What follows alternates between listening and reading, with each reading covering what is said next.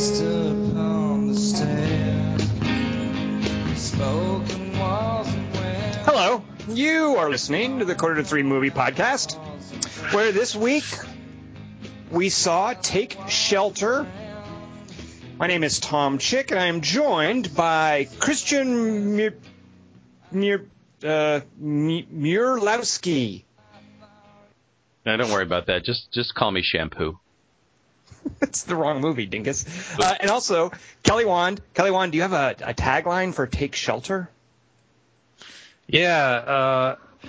Note on do-it-yourself storm shelter. For best results, try to be at home when apocalypse happens. Okay. You know what else? Never mind. Yeah. No. Go ahead. What?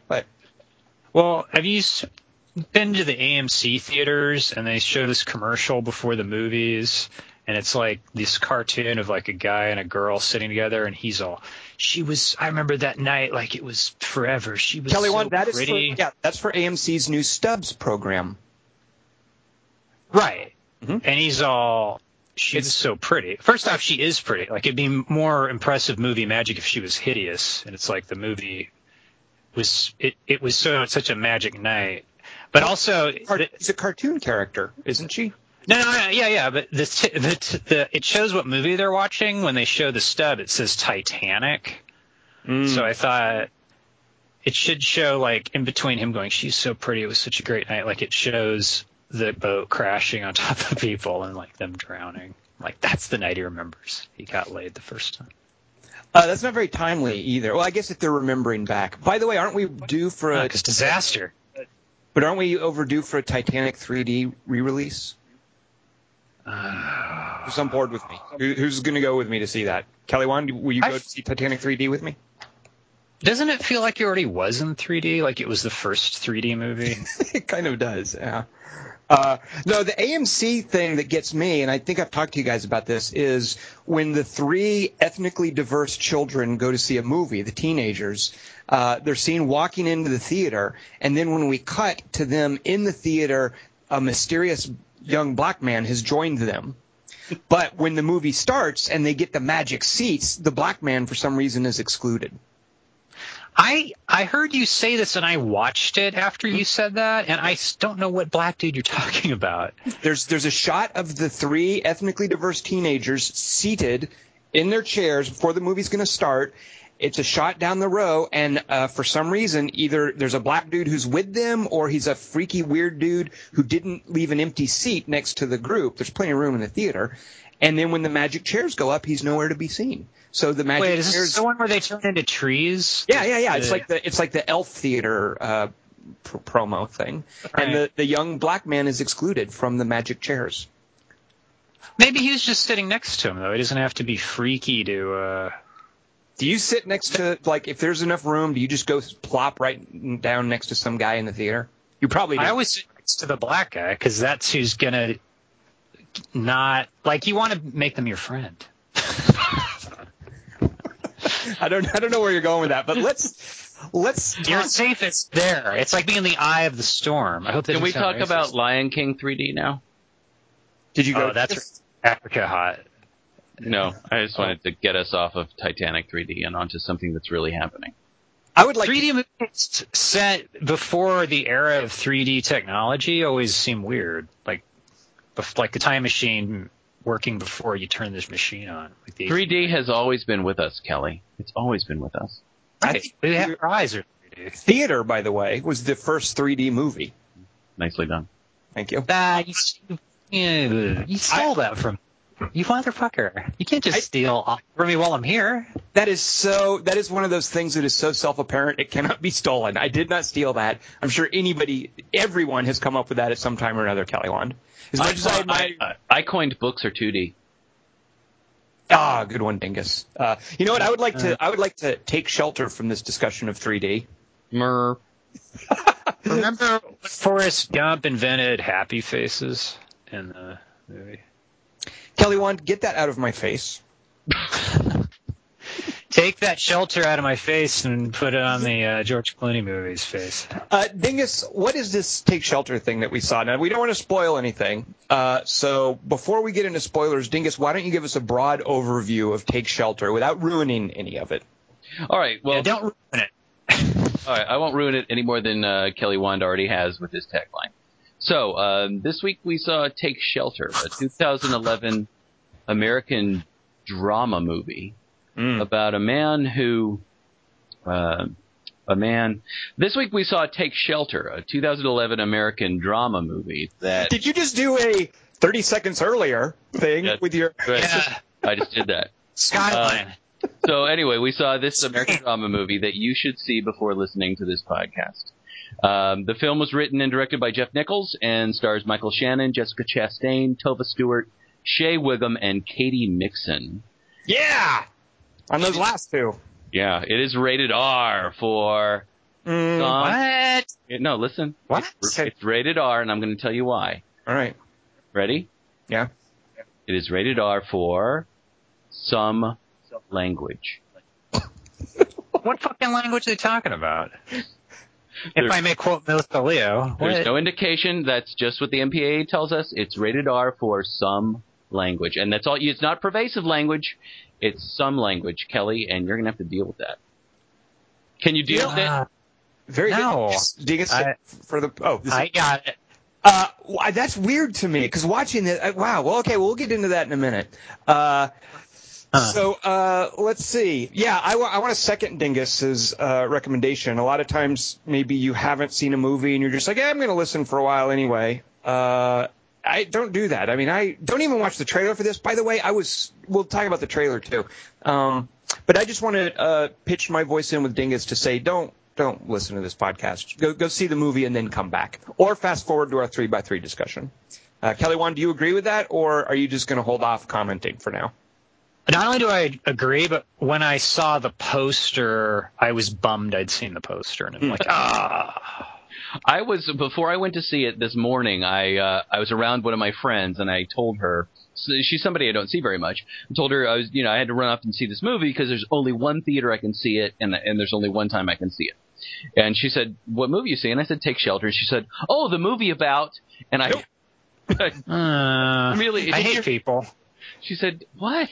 I said, don't say anything. She said, "You're a freak." And I said, "Yes, I am." And I'm so glad I didn't hear anything she said, and I don't want you guys who are listening right now, if you're still listening, to hear anything. Just go see it. Just see the fucking movie and stop being a bitch. There's no way I could put even a sentence in that would make me feel good, because if I had read a sentence about this movie, it would have pissed me off. I love... Anyway, just let's move on. So in other words, if you're around people like us who are talking about Take Shelter and you haven't seen it, I would recommend that you duck and cover. All right.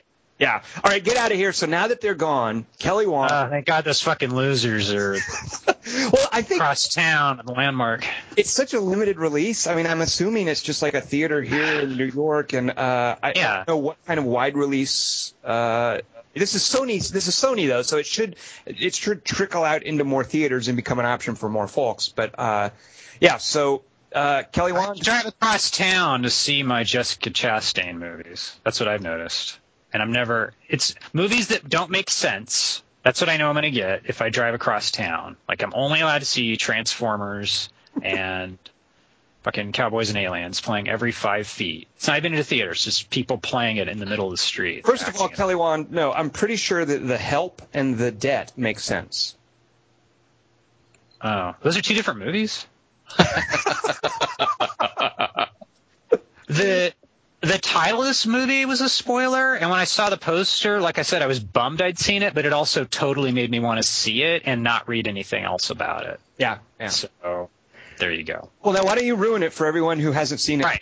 And give us a what is it going to be called this week? What do you got? Take Sheltopsis. All right. And I just saw the movie tonight, and I only had an hour to write this stupid shit, so it's going to be even. And I feel bad. And this week, everyone's super nice on the topic of synopses. And they're like, yeah, I'll listen to synopsis even when I don't see the movie. Because that's how good your synopses are. I don't need to understand what you're talking about. The jokes are fine. What you say is so much gibberish anyway, it's irrelevant that the movie, the scene. And this time I feel bad because this movie has to be seen before you hear this shit, I think. Like, I'm just regurgitating what you said. But anyway, here's the second shade. Do whatever you're going to do. I don't care. Or everything I say, everyone else does. All right. So, take Sheltopsis. So, Thomas Hayden Church is married to Bryce Dallas Howard. And he keeps having these dreams that it's raining Pennzoil and hailing pickaxes. And that his dog's attacking him during tornadoes, because it's also raining tornadoes, and volcanoes are erupting locusts. So he puts his dog in a chicken wire enclosure, and his wife's all, and he goes, I don't want him to go crazy and bite my hand during a tornado. And she's all, wait, won't this make him crazy? So he hangs out with his buddy Larry Darrell, and he goes, oh, by the way, I had a dream my dog attacked me and bit my hand, and it hurt all day, so I want you and your family to have him. And the friend's all, cool. My girls will love that. Anyway, so I was having sex with this fat chick, and Ty Aiden Church goes, what we talking here? And the guy goes, 250, 275. And he goes, oh, that's not so fat for a women's. And the guy goes, oh, her weight was 480. It was the sex was 275. You know, like on a scale of 1 to 10.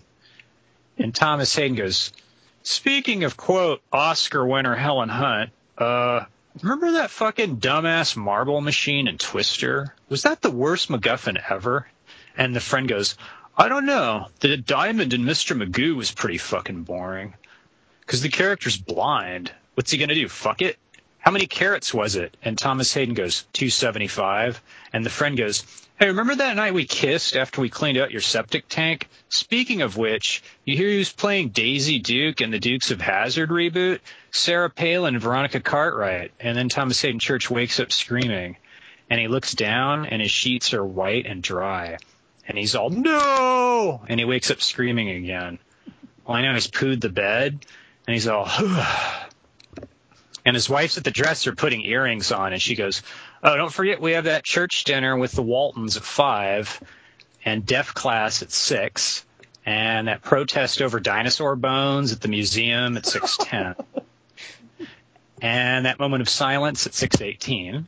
And then at 8, we're seeing The Help. And he wakes up screaming and farting. And he's in bed, and his mattress is covered with blood, so he sighs with relief. And he turns and he looks at his wife, and she goes, in 3D. And he wakes up screaming again. And this time they're in a bomb shelter wearing gas. Masks, I'm guessing, is where that was going to go. Right. What did I say? You said gas.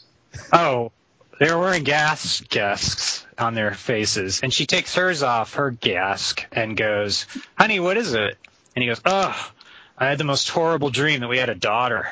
I think she was mute or just super bored and inexpressive. And his daughter goes, well, I'm not mute, but I am 15 and pregnant. Oh, and my boyfriend's either Shia LaBeouf or Kelly Wand. It was kind of a weird night. And he looks around and braces himself, but nothing happens. And he's all, huh. And then the kid goes, actually, it was the guys who directed Catfish. Then he wakes up screaming. Aah!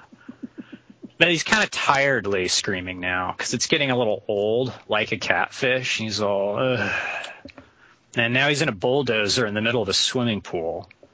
And his boss is shaking his head at him. And Tom Hayden Church goes, yeah. Look, I can explain. It's not what it looks like. And the boss is all, what? The bulldozer's in the swimming pool, just like the client wanted. I'm giving you a promotion. And then he wakes up screaming. Aah! And he's in a bulldozer in a swimming pool again. But it's adenoid shaped. And his boss goes, what the?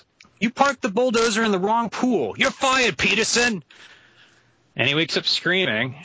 And his wife turns from the window, and she's brushing her hair and smiling. She goes, honey, what is it? And he goes, the storm, the weather, the sentence fragments. And she goes, oh, silly, look, the weather's fine. There's not a cloud in the sky. And she sweeps the curtain aside, and it's raining suns. And he goes, ah! Oh, no, he wakes up. And he goes,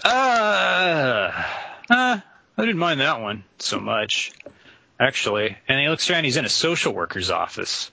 And the guy with the trash can full of mops sitting behind the desk chews gum, and he spits it out onto his file. And he goes, yeah, so Rabbi Marshak's out sick today with... I knew you guys would like that. With urethral diarrhea. And he's having these nightmares about some construction worker with no lips bugging him about metaphysical nonsense. So me and your daughter are splitting his caseload and taking turns throwing all your paperwork into the fireplace there. Kind of nippy out today because of the apocalypse, blah, blah. Anyway, so looking at your file, it says here you are Caucasian. Ooh, ouch. Yikes. Yowza. So, how long have you been feeling this way? And then he wakes up sighing and smacking his lips with annoyance, and he checks his watch, and it says 2:75 p.m. And his wife's in the kitchen slapping him. She goes, "You're not sorry!" And he's all, "Oh, thank God, everything's back to normal." And then he wakes up screaming in the cafeteria, and he's eating chicken. And he goes, how many pieces does Hannah get? And the wife goes, 275. But why are you addressing me in the third person? And he looks over, and it's Hannah from the movie Hannah. And his friend comes over and goes, 275? You told me that was our secret. And he punches him, and then he gets pissed. Thomas Hayden Church gets pissed. I should clarify. A little confusing. I'm glad that's okay, but now you have a mental picture of things.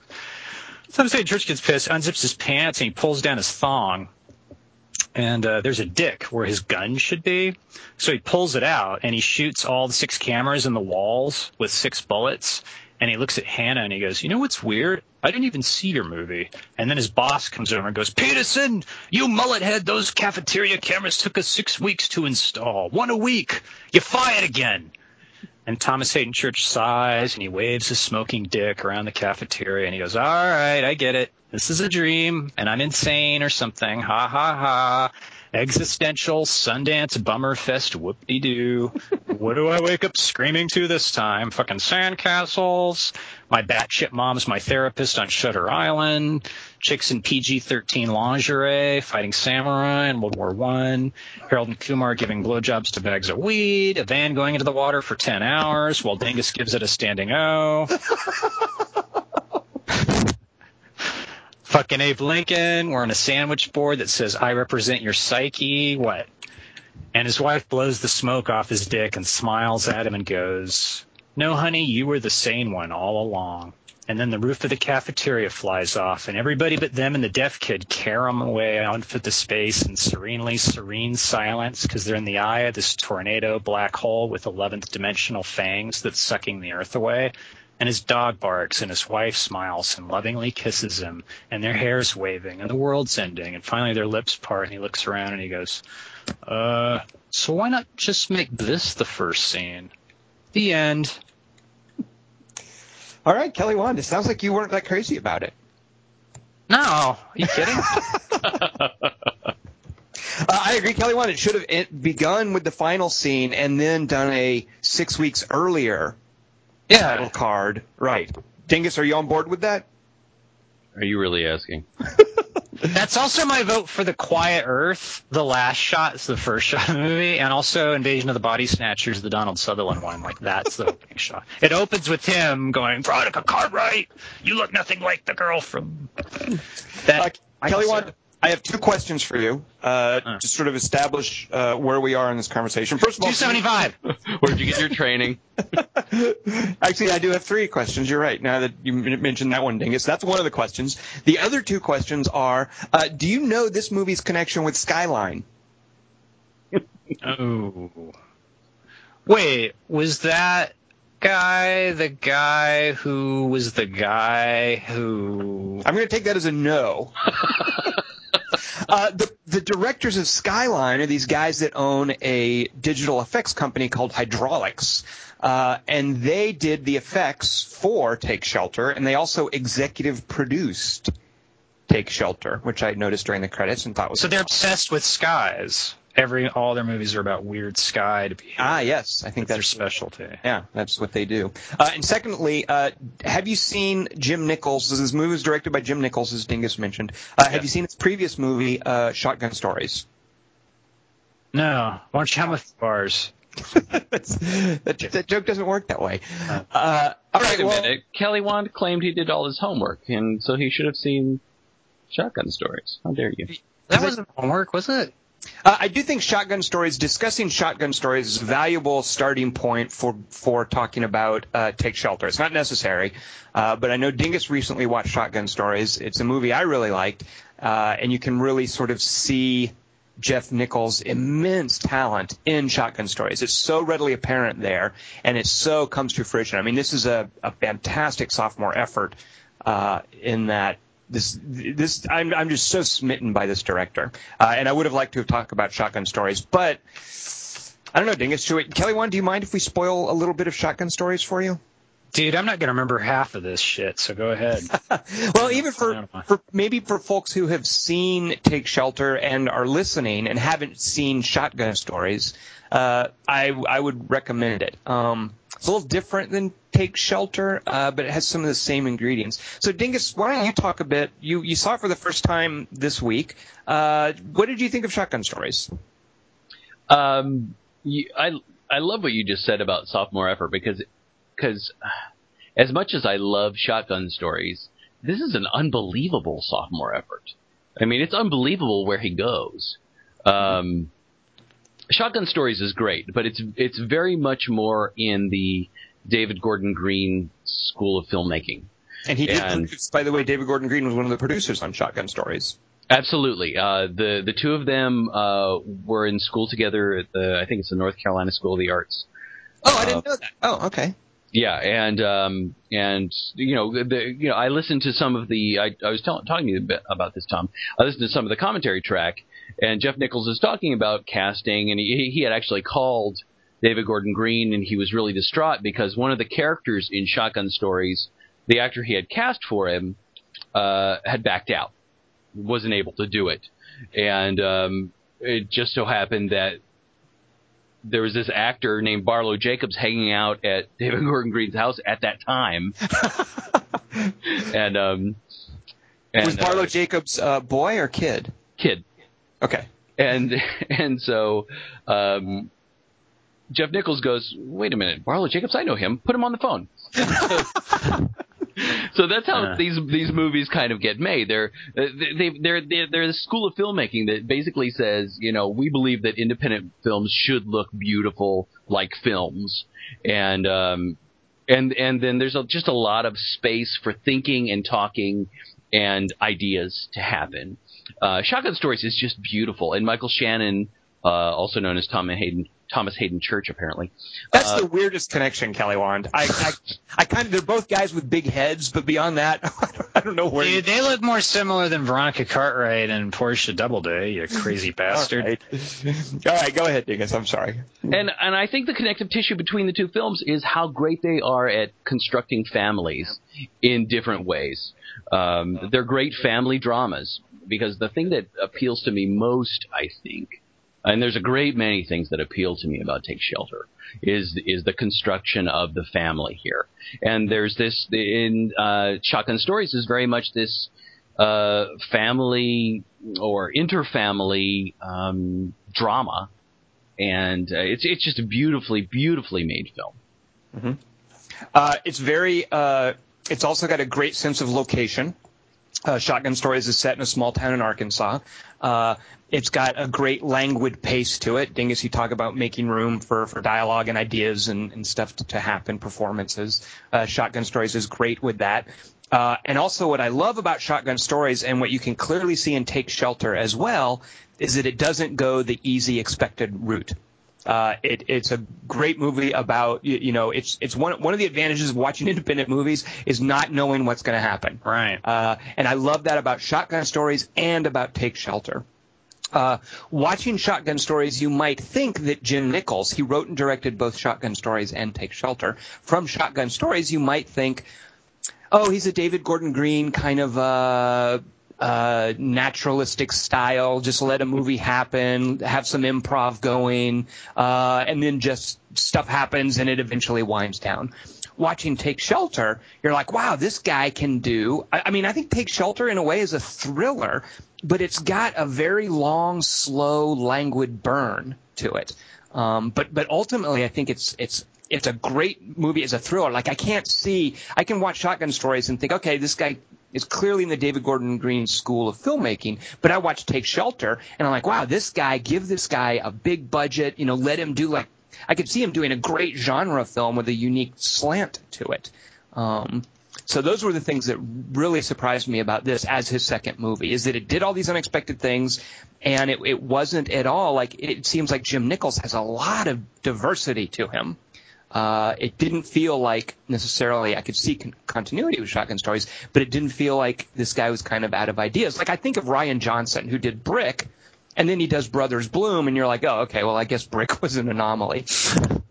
Shotgun Stories, I'm like, wow, Jim Nichols, keep throwing money and budgets and actors at this guy. Well, they're going to, because his next film is a Western. Really? Yeah, it is. Yeah. That's kind of my reaction, too. Okay. Yeah, he's doing a genre film. It's called Mud, and you're not going to like to hear this, but it has Matthew McConaughey in it. So they are throwing money and actors at him. I mean, how about other actors? Can I change my comment and say no money and actors who aren't Matthew McConaughey at him? Unfortunately, you only said actors, and as soon as they heard that, they threw Matthew McConaughey at him because somebody else had said bongos earlier, and so they just went threw that at him. I mean, Jeff Nichols. I mean, he makes this, and I love that you use the word slow burn in relation to thriller because I watched Shotgun Stories and I loved it, and it's languid and it just relaxed. I felt really good watching that movie. I loved it. But after watching Take Shelter today, I felt exhausted in the best way. Because you know what? Go ahead. It's just after you watch a thriller where you're just sitting there and you don't know what is this movie, and it's a good way of not knowing what is this movie, which way is it going to turn out. I was just exhausted. Yeah.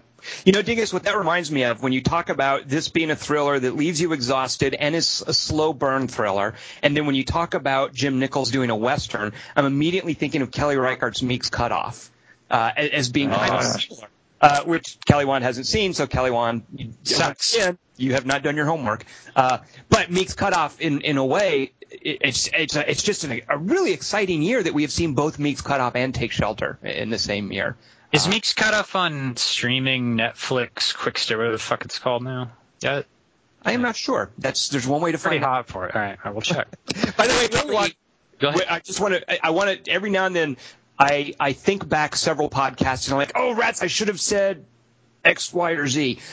Kelly Wand once mentioned something about, and I can't even remember the movie, a movie that we all hated, Kelly Wand, but you kind of liked because it kind of made fun of America for following the authority of someone who was misleading America. Do you remember what movie that was, Kelly Wand? The Bible? I forget. It was some movie that we didn't like. Devil's Double? Salt. Maybe it was Devil's Double because Devil's Double. Because you managed. I did like that one, yes, but I don't remember that being. You managed to pull some political point from it, and at any rate, I wanted to say, well, you should see Meek's Cutoff, and that was like 9-10 podcasts ago, so I just wanted to make sure to get that in. It wasn't Captain America. No, absolutely not. That's the polar opposite of Meek's Cutoff, Captain America. You said Meek's Cutoff was the Aguirre Wrath of God of Westerns, and then yes. My mind boner exploded. Well, and here's another point of continuity with Meek's Cutoff is I think Take Shelter is an amazing, and it takes a while to reveal this, but it's an amazing example of a zeitgeist movie. And I'm not even sure it's trying to be. It just so speaks to the times, the anxiety about powerlessness, the sort of the shame of infirmity and being unable to provide for a family. I mean, it's so the stigma. Yeah, He's insane. Everything he's doing is wrong, and he's getting caught. And I think it's ultimately, and here's the huge spoiler, and I can't wait to talk about this. I think it's ultimately, of course, a movie about mental illness, and in a way, it's the kind of It's a movie that sort of explains how people join the Tea Party, I think. And in that regard, I think of it as an incredibly trenchant kind of political movie in a way.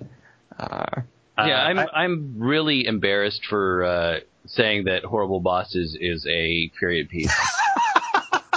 Because as I watched this, I just kept thinking, I'm terrified about him losing his job. As much as there's plenty of other terror to go on in the film, I was terrified about him losing his job and his insurance.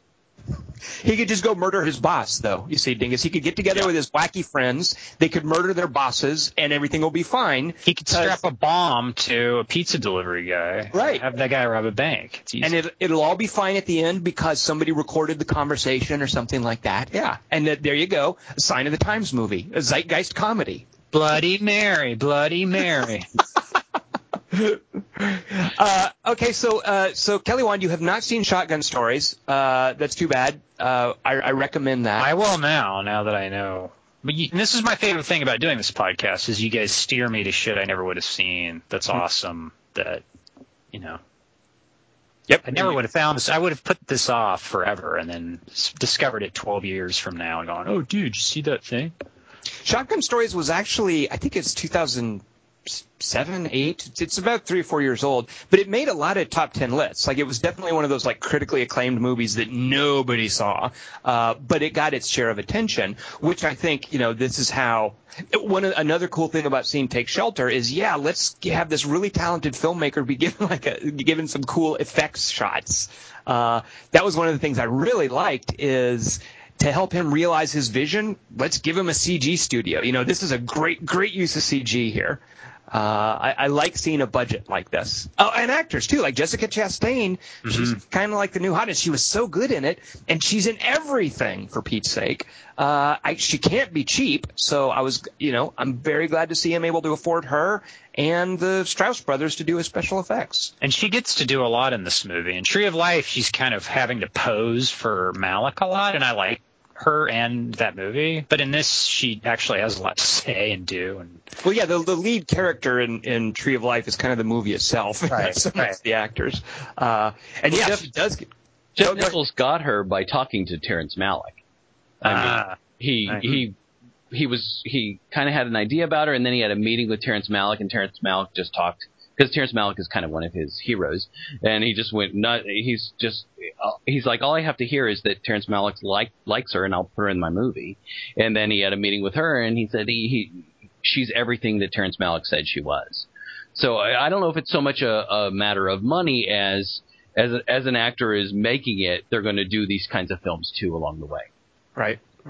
My favorite scene in the movie, and where I had no idea what to expect, and it was the exact opposite of what I thought was going to happen and I was being steered to, is in the cafeteria when she sticks by him. You think the scene's being set up for, this is the scene where he loses everything. Like, he's gone around the rails. No one can bear to look at him. Like, strangers aghast. Even though he didn't start the fight, just saying.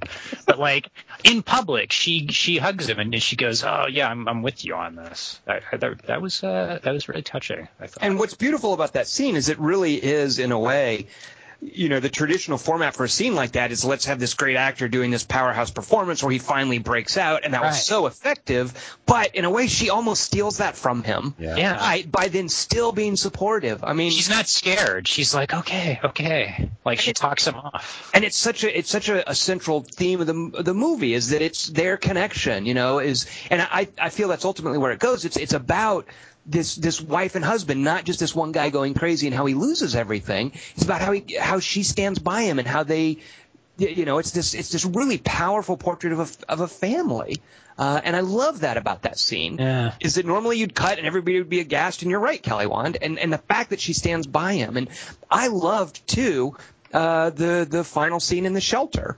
Where she refuses to take the key from him. And I love too how Jim Nichols lit her in that scene.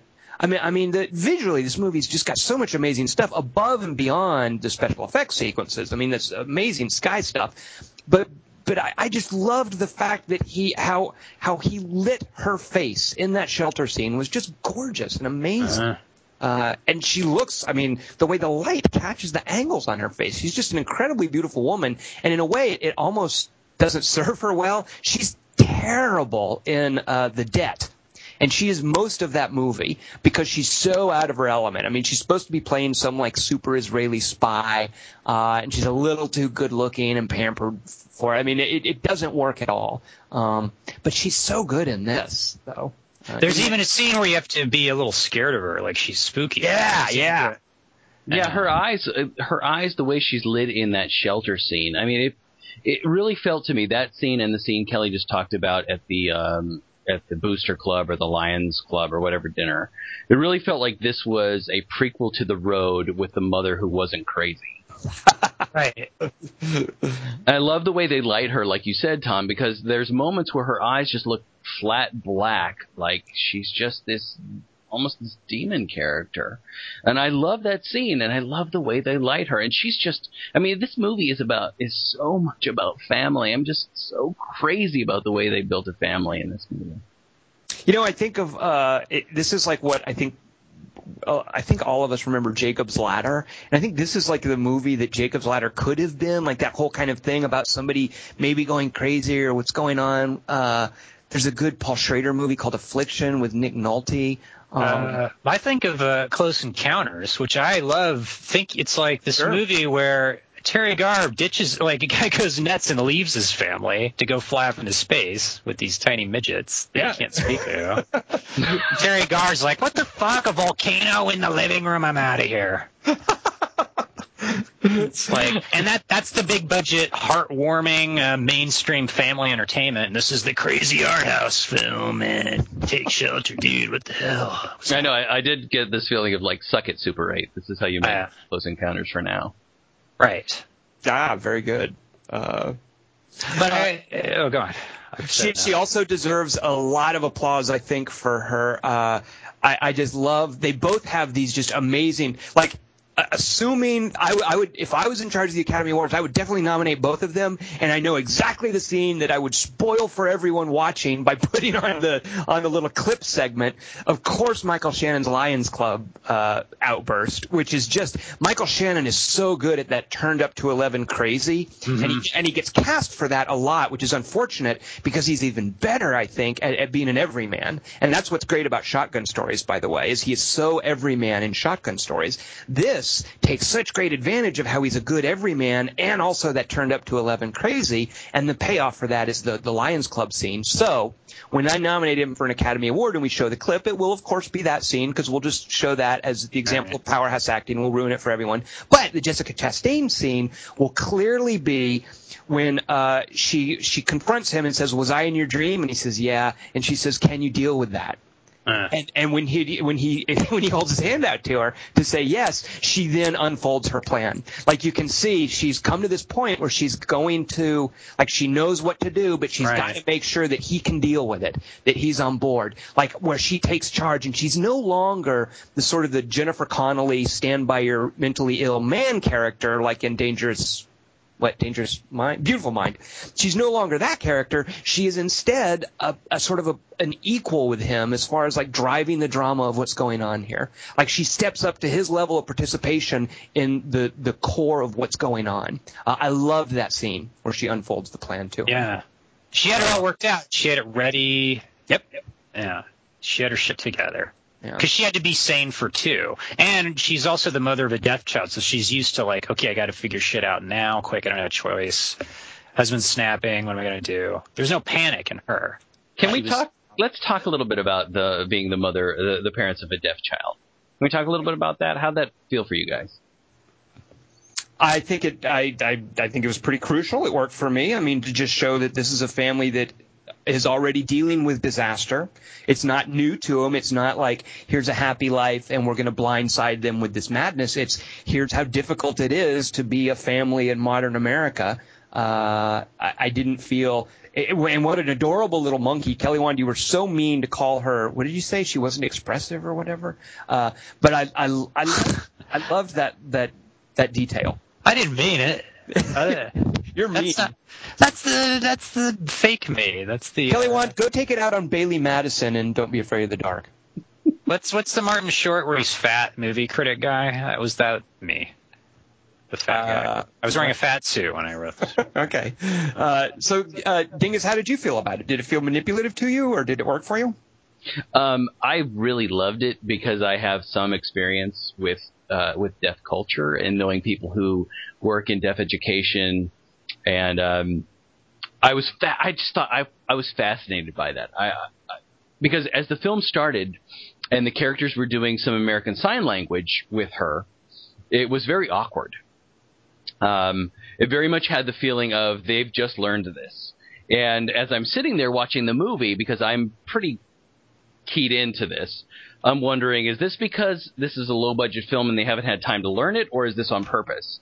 And as it unfolds, you find out this is clearly something that's happened to their daughter later in life. It was an accident or whatever. It's not explained, and I love that too.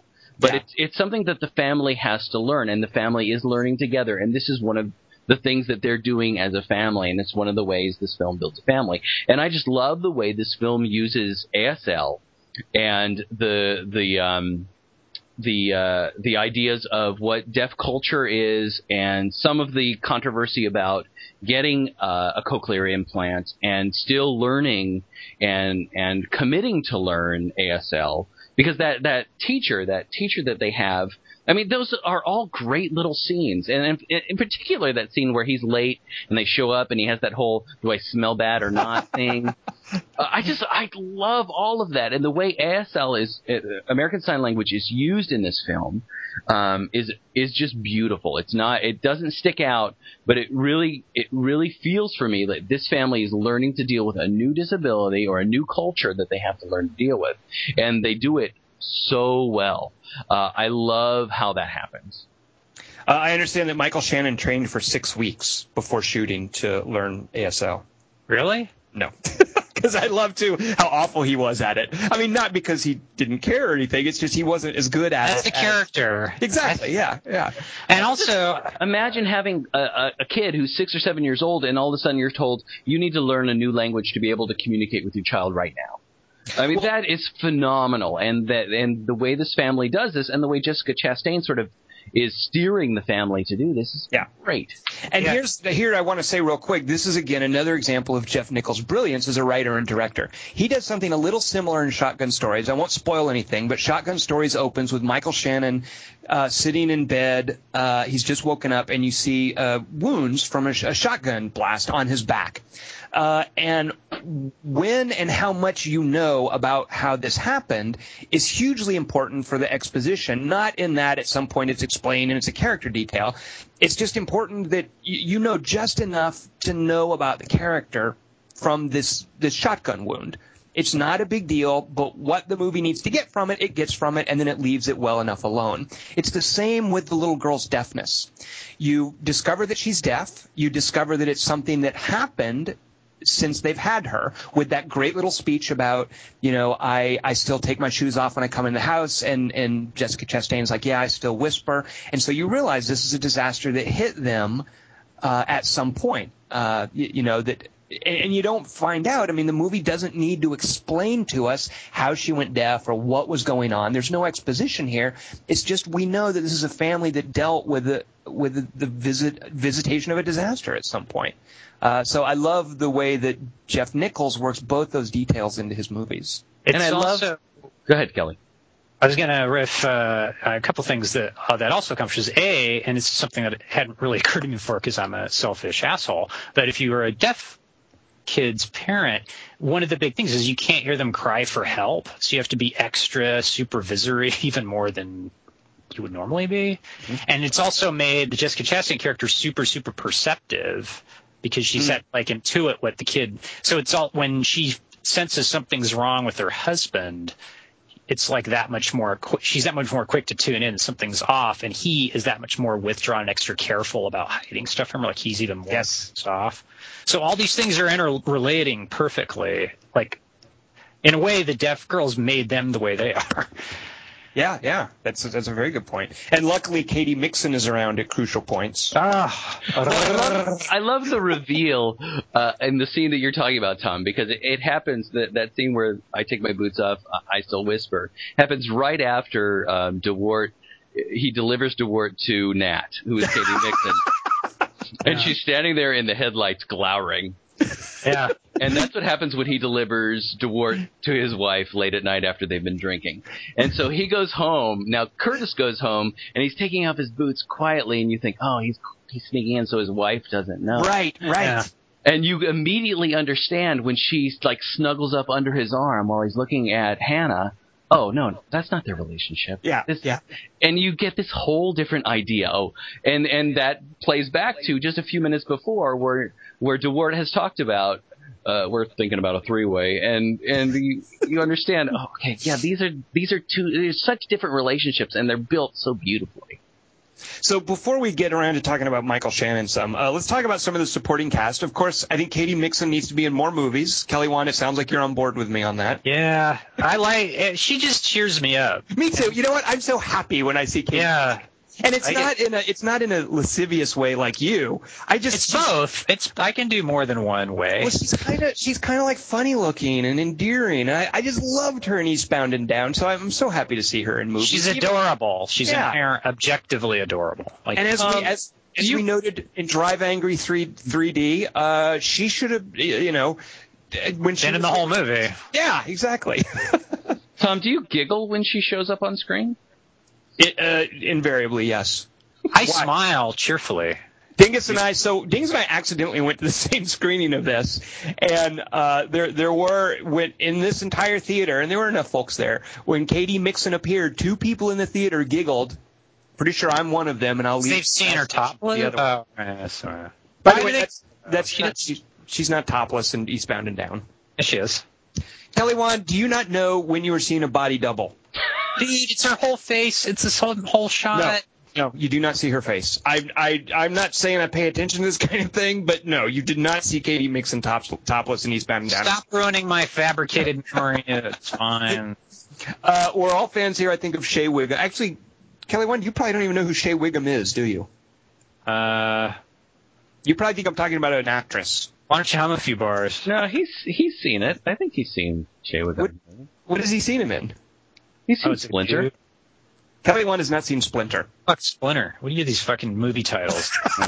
Maybe the whole fucking tree. Why do you get a tiny shard of something? It's like Shotgun Story sounds like an anthology, so I don't see because now I got to watch 3 different movies. Some will be good, some won't be as good. By the way, watching Shotgun Stories and getting the reveal of the title over the course of the film is a really great pleasure.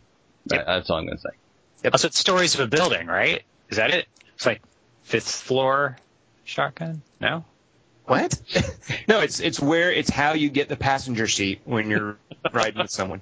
Fine riding bitch. What about that's not Shotgun Dingus. Bitch is even worse than Shotgun, and Anton Chigurh will tell you about that. What about Ray McKinnon? You guys Ray McKinnon fans? Yeah, he's awesome. Who is he? I like him because he'll warn you that he'll whip your ass, and then he will whip your ass. And then oh wait, that's the preacher from Deadwood. Oh, right? That's right. You know what? I guess that is how a lot of people take know him. that chick. Yeah. He gets it bad on that show, spoiler alert. There's a really terrible movie with Hal Gurney. Holbrook. Linden. And Mia Wasikowska, by the way. I've since figured out how to pronounce her name.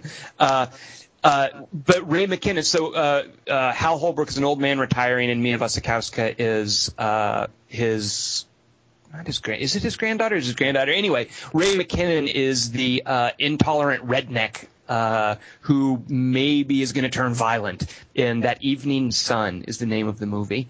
And it's a great Ray McKinnon performance in a really crappy movie. But I loved, even just for one scene, I loved him showing up with that, I'll come over there and remind you what it's like to get your ass whipped, and that awkward hug that they do, and that he turns over his dog to him. Just a great supporting cast. So did either of you recognize the woman playing Kendra, the counselor? I don't think you guys watched the show that I know her from. Well, is it The Apprentice? Yeah. She's been in a a few different things, hasn't she? I mean, Oh, so you did. I only know her from one thing, and it's a TV show, which I'm a little reluctant to admit because I do sometimes watch TV. But she's Andre Braugher's wife in Men of a Certain Age, and she's really good on that show. So I was really glad to see her show up in a little tiny part. What do you know her from, Dingus? I think I accidentally know her from my wife watching The Practice. Her name is Lisa Gay Hamilton, and she's also in Jackie Brown. And but I think I remember her from seeing The Practice. Okay. We're not talking about the game. We're talking about The Practice. Kelly Wand, what supporting actors caught your eye? I have a theory for the one that I'll bet caught your eye, Kelly Wand. You ready?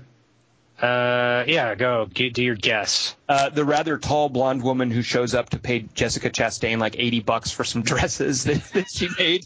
I bet Kelly Wand's going to remember that woman. That's Loretta Swit, right? Or Sally Kellerman. I get them mixed up. Very good, Kelly Wand. But she's a little chunkier. But, you know. Who the hell is she? I don't know. I remember Kelly Wand. Who was it when we watched the original Don't Be Afraid of the Dark? Kelly Wand, for some reason, actually maybe it was you too, Dingus. You guys called out some random blonde actress who I thought was completely nondescript as being Her friend? Yeah. Like see, I don't what. So anyway, I'm now on the lookout. Like when I'm watching a movie, I'm like, is that? I bet like random blonde actress number 12 is going to catch Kelly Wand's eye. It's like a hot blonde statuesque friend in what's the John Travolta Lily Tomlin movie? Moment by Moment. You're on your own. Like I can't help you there. Oh, you're having sex with that kid, that beach bum strip. That chick's hot too. I like the 45-year-old Beverly Hills sugar mama. For those of you in the LA area, please email this podcast. I could use, you could use. It's a twofer. Kelly Wand, so you called him Thomas Hayden Church. Are you familiar with, have you seen Michael Shannon in other movies? Like, does he... He looks like a gangster. I've seen him as a gangster, right? Wasn't he in Billy Bathgate or something? He does. He's on Boardwalk Empire. Like he definitely, right. He's a character. I think he's commonly, like he's done a lot of stuff, and you see him as in character actor parts, and he'll play like rednecks a lot, and I guess gangsters. Yeah. I wouldn't be surprised if he was on Deadwood, for instance. So he doesn't normally play like this kind of guy. He's like sort of closed off, like the Heath Ledger guy in Brokeback Mountain, where he's like talking. It's just like, I don't want to. He everything makes him feel exposed. That's what this character feels like. He's just worried about showing too much motion. Well, he does play. Like I think he was nominated for an Academy Award for what I thought was a really like sort of bad performance as a schizophrenic in Revolutionary Road. Did either of you see that?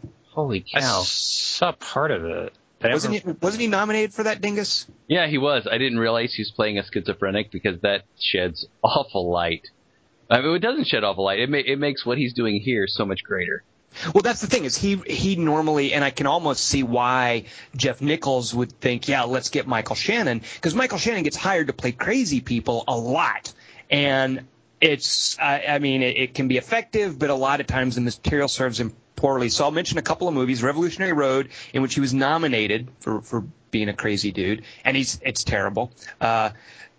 He just did an awful Werner Herzog movie called My Son, What Have Ye Done?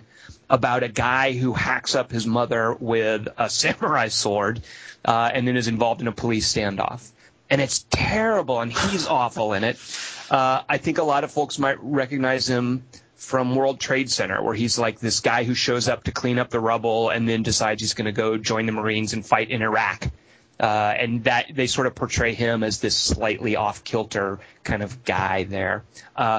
The one where he's so over the top and it's so bad is a William Friedkin movie, and I want to say it's based on a stage play, but I don't know if it's because it is based on a stage play or because it feels like it's based on a stage play because it takes place in one hotel room. But he's in a movie with Ashley Judd called Bug, where they both just hole up in a hotel room and freak out over the top, cranked up to 11, crazy. Friedkin. It's awful. I mean, it's definitely that post-jumping the shark Friedkin stuff. But I think it's a little unfair. And this movie, I mean, God, I hope he gets a nomination for this because he really deserves it because he is so good at being a normal guy. And for the best example of that, there's a little indie film called The Missing Person, which, by the way, has so much more to do with 9/11 than Oliver Stone's terrible World Trade Center. But I recommend a kind of a weird indie detective movie called The Missing Person, which has Michael Shannon as a private detective hired by Amy Ryan. And their little courtship in The Missing Person is so adorable. And he never does his crazy thing in The Missing Person, and he doesn't need to. He's like the cool, sort of detached private eye character in that. But I was just so glad to see him given this role. And good Lord, I just hope great things come for him out of this. Me too. I just loved watching him deal with his I mean, I've said this several times so far, but this family is amazing, and the way that Jessica Chastain and Michael Shannon build it, along with crap, I just blanked on her name, Tova something, Tova Hunter, maybe, I don't know. Racist. Tova Stewart. I'm sorry. It's beautiful, and the little moments he has, including that moment with his brother Kyle, where he Kyle like gives him a little like punch on the shoulder and walks away, and then he sort of calls him back for that hug. I mean, I love that. I love that whole scene with Kyle. What's that actor's name again, Tom? The guy from Oh Brother? Ray McKinnon. Ray McKinnon, thank you, Ray McKinnon. I love the way that went. I don't know that I buy that guy's 7 years older than he is. But I just love the way Michael Shannon deals with those quiet moments. He's so great. He's not inscrutable. I mean, you see what he's feeling. You see what he's going through. Yeah. And you see, the scene. Oh, this is a perfect scene. The scene where he wakes up and he's wet the bed, and Samantha is in the room trying to come to him, and she's. I'm sorry you're not feeling well, but you need to drop the attitude. You giggled at that line too, Dingus, by the way. Well, I just so much of what she does reminds me of a well-organized woman that I live with, who I'm related to by marriage, who would say to me, "Okay, can you deal with it? All right, here's the plan. Boom, boom, boom, boom, boom."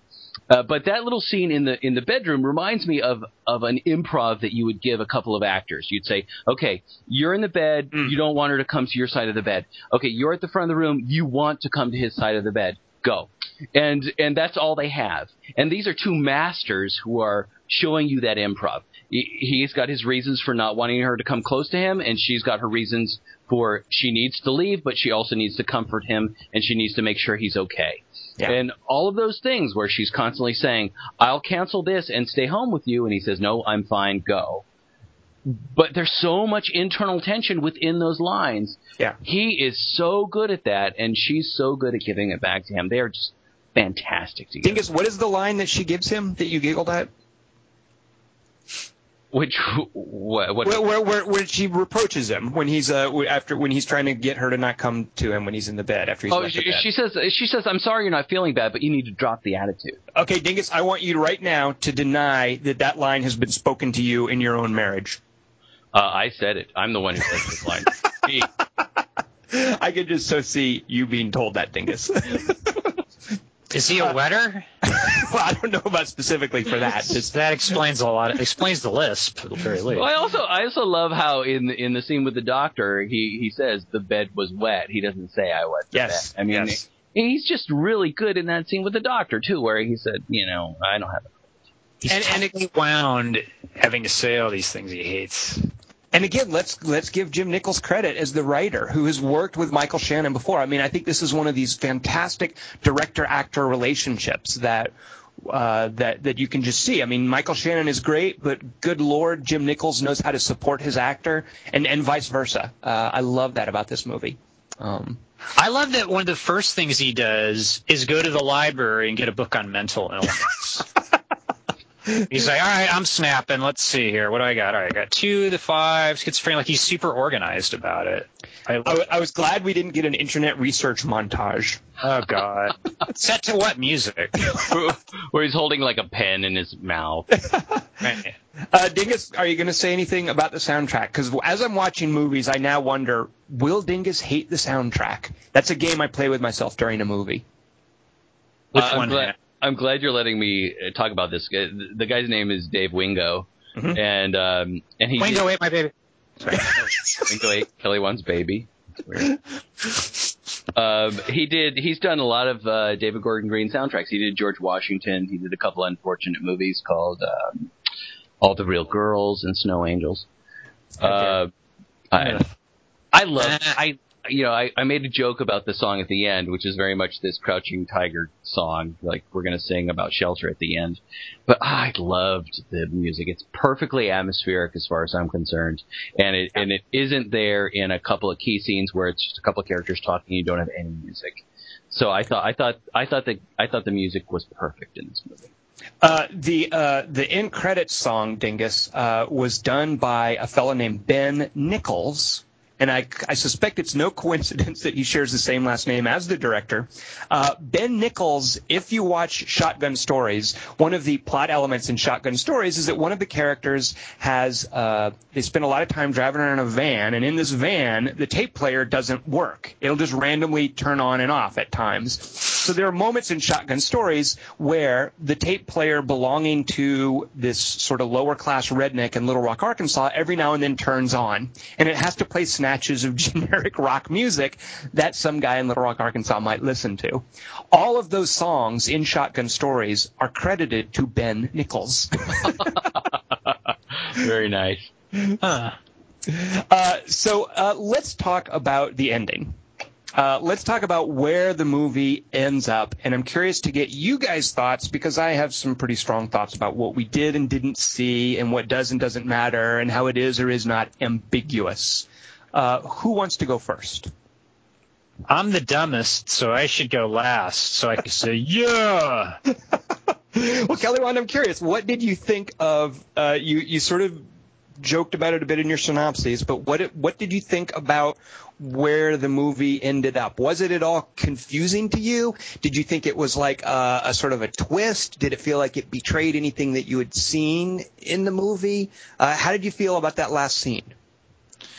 It didn't betray anything we'd seen, but it also made me think, wait, so, okay, he dreamed about the storm, but he also dreamed a bunch of stuff that didn't happen. Mm-hmm. Although his friend did turn on him, which in a way was like a grandfather paradox, because he kind of made the friend turn on him because of the dream.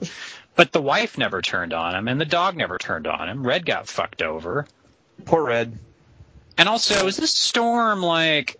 I mean, a storm doesn't happen all over the world. It's like that would be like a meteor or something. But if there's like tornadoes and they go to Lake Myrtle. I don't think it's a lake. Oh, didn't they call it Lake Myrtle?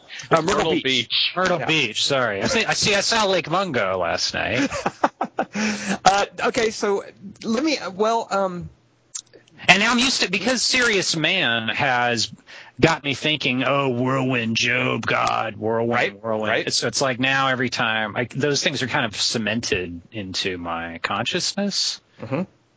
I forgot what I was going to say, but it was something really fascinating. Well, can I ask you, and I think here's what the movie asks you to consider, and Dingus, I want to know what you think. Did this really happen? Yeah. Is the ending an actual event? What the final scene? This happened and Frailty happened. You heard me. Right. Let's bring in Stephen King movies. Matthew McConaughey was the other brother, and then the agent was the guy. So you did feel, though, that the final scene was something that actually happened in the real world? Yes. So the point of the movie was that he wasn't crazy? Or that he wasn't. But also keep in mind, I'm the dumbass who you told, dude, the end of the rapture is her snapping. So I always assume the apocalypse is like, see, the crazy apocalypse. Like, to me, what's the guy's name? Harold Camping, the dumbass Yosemite Sam picture guy, who kept the money that they gave him because he goes, well, yeah, I didn't, it's the real money, so I don't see why I should give it back. Or something like that. Okay, but I mean, part of what I love about Take Shelter is that I don't feel the ending is ambiguous, but I do feel that it is open to interpretation. And I, of course, have the correct interpretation, but I want to hear what other people's interpretations are as well. All right, Dingus, how do you feel about what Kelly Wand has just claimed? Rebuttal. Yeah. I don't know what he claimed, so I'm going to have to. All right. Why don't you give? My work here's done then. I got what I wanted. Why don't you go ahead and jump in, Tom, and then I'll go. Well, I really do. I feel that at first it's one of those things that I see, and at first I'm like, this is just Jeff Nichols trying to just fool with us. But I think it makes perfect sense. I think it obviously didn't really happen. The ending is clearly that the movie is clearly about someone dealing with mental illness. If you consider what you have just seen, if you weigh the internal evidence for what's going on, if you look at what makes a more interesting, dramatic choice, this is clearly about a man who's dealing with mental illness, who's dealing with contemporary stress, and it's this kind of love story about how his family sticks with him. And it doesn't destroy his family. It's ultimately like a hopeful movie, but I don't feel it's a movie about an apocalypse. I don't feel that anything Michael Shannon has experienced is real on an objective level. Whoa. What about he goes in the shelter, he comes out, and people are picking up chairs and branches. Well, hello. That's an important point, is that scene conflates him having a dream where he's holding his daughter and his daughter goes out in the street. That's his anxiety dream, is his daughter's going to go out in the street, and he runs to pick her up, and he sees the clouds, he sees the stream of birds, and then he wakes up into his wife, and he hears the sirens, and then he wakes up into his wife waking him up because the sirens are going off for a tornado warning, and they go down into the shelter. That right there is an example. We have conflated his dream with the reality of an actual storm. It's a mundane storm. What we discover when he wakes up is that it was just a windstorm. There was apparently no even tornado damage. That's what happens during a tornado warning is, there's the conditions are right for one. Maybe a funnel cloud was sighted. The sirens go off. So, of course, it's natural that there would be branches blown everywhere, but there was no destruction.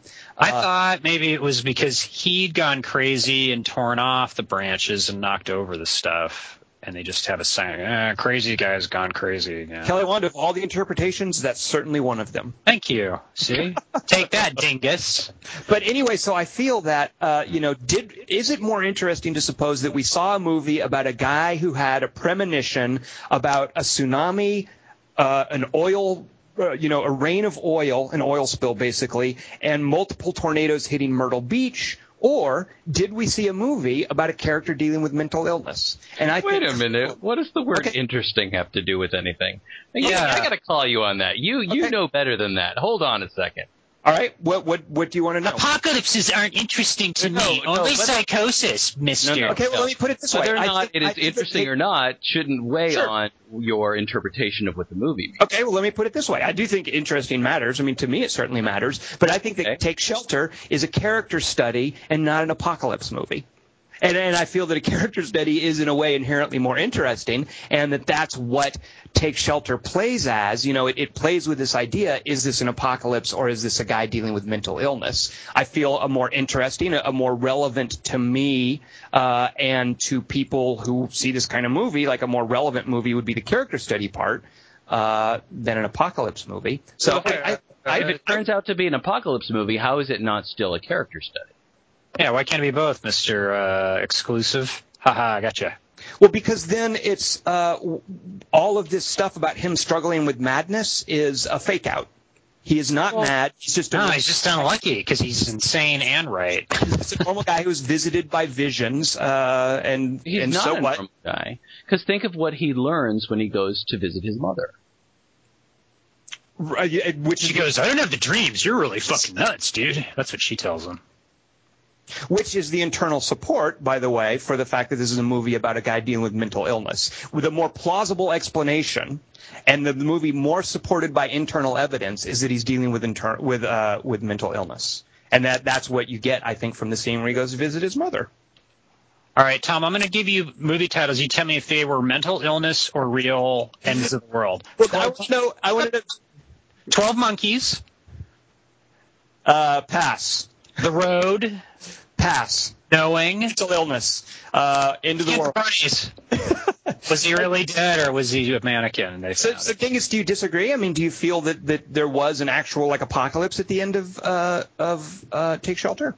Well, let's just deal with the the filmmaker's language as far as dreams are concerned within the structure of the film. Sure. Now, dealing with the dreams, I mean, the actual dreams that we see and how the filmmaker communicates those dreams to us. Mm-hmm. Does that final scene make sense as a dream based on all of those other dreams that we've seen? Yes, absolutely.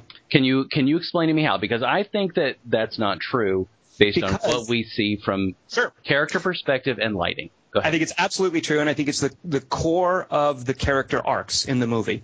Ultimately, Michael Shannon's affliction is his insecurity about being able to provide for his family, about his own infirmity, about losing his daughter, about not being able to protect them, about not being able to take care of them and be with them. What his final dream shows is that even though he's still, I think, mentally ill and afflicted by this, is that he is with his family. That his daughter is not ripped from his arms. His wife is not going to, he does not have doubts about what his wife is going to do. She nods, and she is as convinced as him. She stands by him while he stands in front of this tsunami and these tornadoes. I think the sort of overall character arc is him going from doubting that he's going to be with his family to still having this mental illness, and his family being with him while he has this mental illness. Because the final, I mean, does the movie go on for 10 minutes too long? Could we have ended when they come out of the shelter and you realize that he was imagining all this? And I would say no, because what we still have to learn is that he has a serious affliction. It's going to remove him from his family. You know, the worst case scenario, I guess, would be the end of the world, but the next worst case scenario that he is going to have to deal with what his mother is dealing with takes place. But the final piece of information we have is Jessica Chastain in his dream essentially nodding with him and him feeling comforted that she is still with him, him knowing, him losing that insecurity about his family being by his side. Point of order, I just want to say that the daughter is the one who first sees the storm coming and points it out to him, and then he turns around and sees it. Well, she sees it in the bird dream, too, though. Right. So does that answer your question, though, Dingus? Because I do feel that that's a sort of an important bit of information. Is the distinction in this dream is that Jessica Chastain nods. She's like, yes. You know, she is with him in his perception of this disaster. And she doesn't nod like, holy shit, there's a fucking storm coming now. Right, like, exactly. Yes, dear, you and your little thing with the whirlwind. Well, and it's kind of hyper-realized. I mean, it's kind of like a hyper-reality. It's this dream reality. And one of the brilliant things about Take Shelter is Jim Nichols doesn't do anything like, and I was watching for this, he doesn't do anything like there's a special cinematography for the dreams or the music is only in the dreams. Because it's true to, I think, this issue of mental illness is that it's not... You don't know. You can't divide. Right, exactly. Your perception of reality is skewed. You can't neatly compartmentalize what's madness and what's reality. And so I think that's crucial to the way the dream sequences are shot, is that you can't necessarily tell when they're a dream sequence. So, Dingus, I hope I'm not dancing around your point, because I want to know what you think and if that what I'm saying works for you. But does that kind of address what you're talking about or what you're asking? A little bit. I'm really, when I asked the question, I was really just talking about filmmaker language. But I want to kind of take a little bit of a tangent here and then get back to that, because one of the things I love about this film is how is something that you just said, Tom. That a lot of times you're sitting there wondering, am I in a dream or not? But you get a feeling for that pretty quickly. And one of the things I thought about was how we both responded to Don't Be Afraid of the Dark, the original one, in that that film lets you know early on whether or not this is in the character's mind or not. And this film does not, and I love both of those choices. I love how this kept me on the edge of my seat. Is this in the character's head or not? And you think in that scene with Shea Whigham, with DeWart, where he hears the thunder and DeWart doesn't, that, oh, this is the definitive line that this is all in his head, or is it not? And it feels like when we get to the end that it's a blend of the two. Because I don't think that you see in the dreams that we're talking about, and this is where I'm talking about filmmaker language, in the dreams that we have throughout the film, and there's specific dreams, we can all point to each dream that we're talking about, that you have a moment where the other character sees something from her perspective, where Jessica Chastain, where Sam sees the oil falling on her hand, where we get that shot of Sam apart from Curtis and Hannah, coming to the window apart from them. She is not in his perspective. She's not in him. I mean, all of the other dream sequences have him at the center, and she's coming to the window and seeing this, and then you have that awesome reflection shot of the funnel clouds going down behind her, that very much Quiet Earth kind of shot.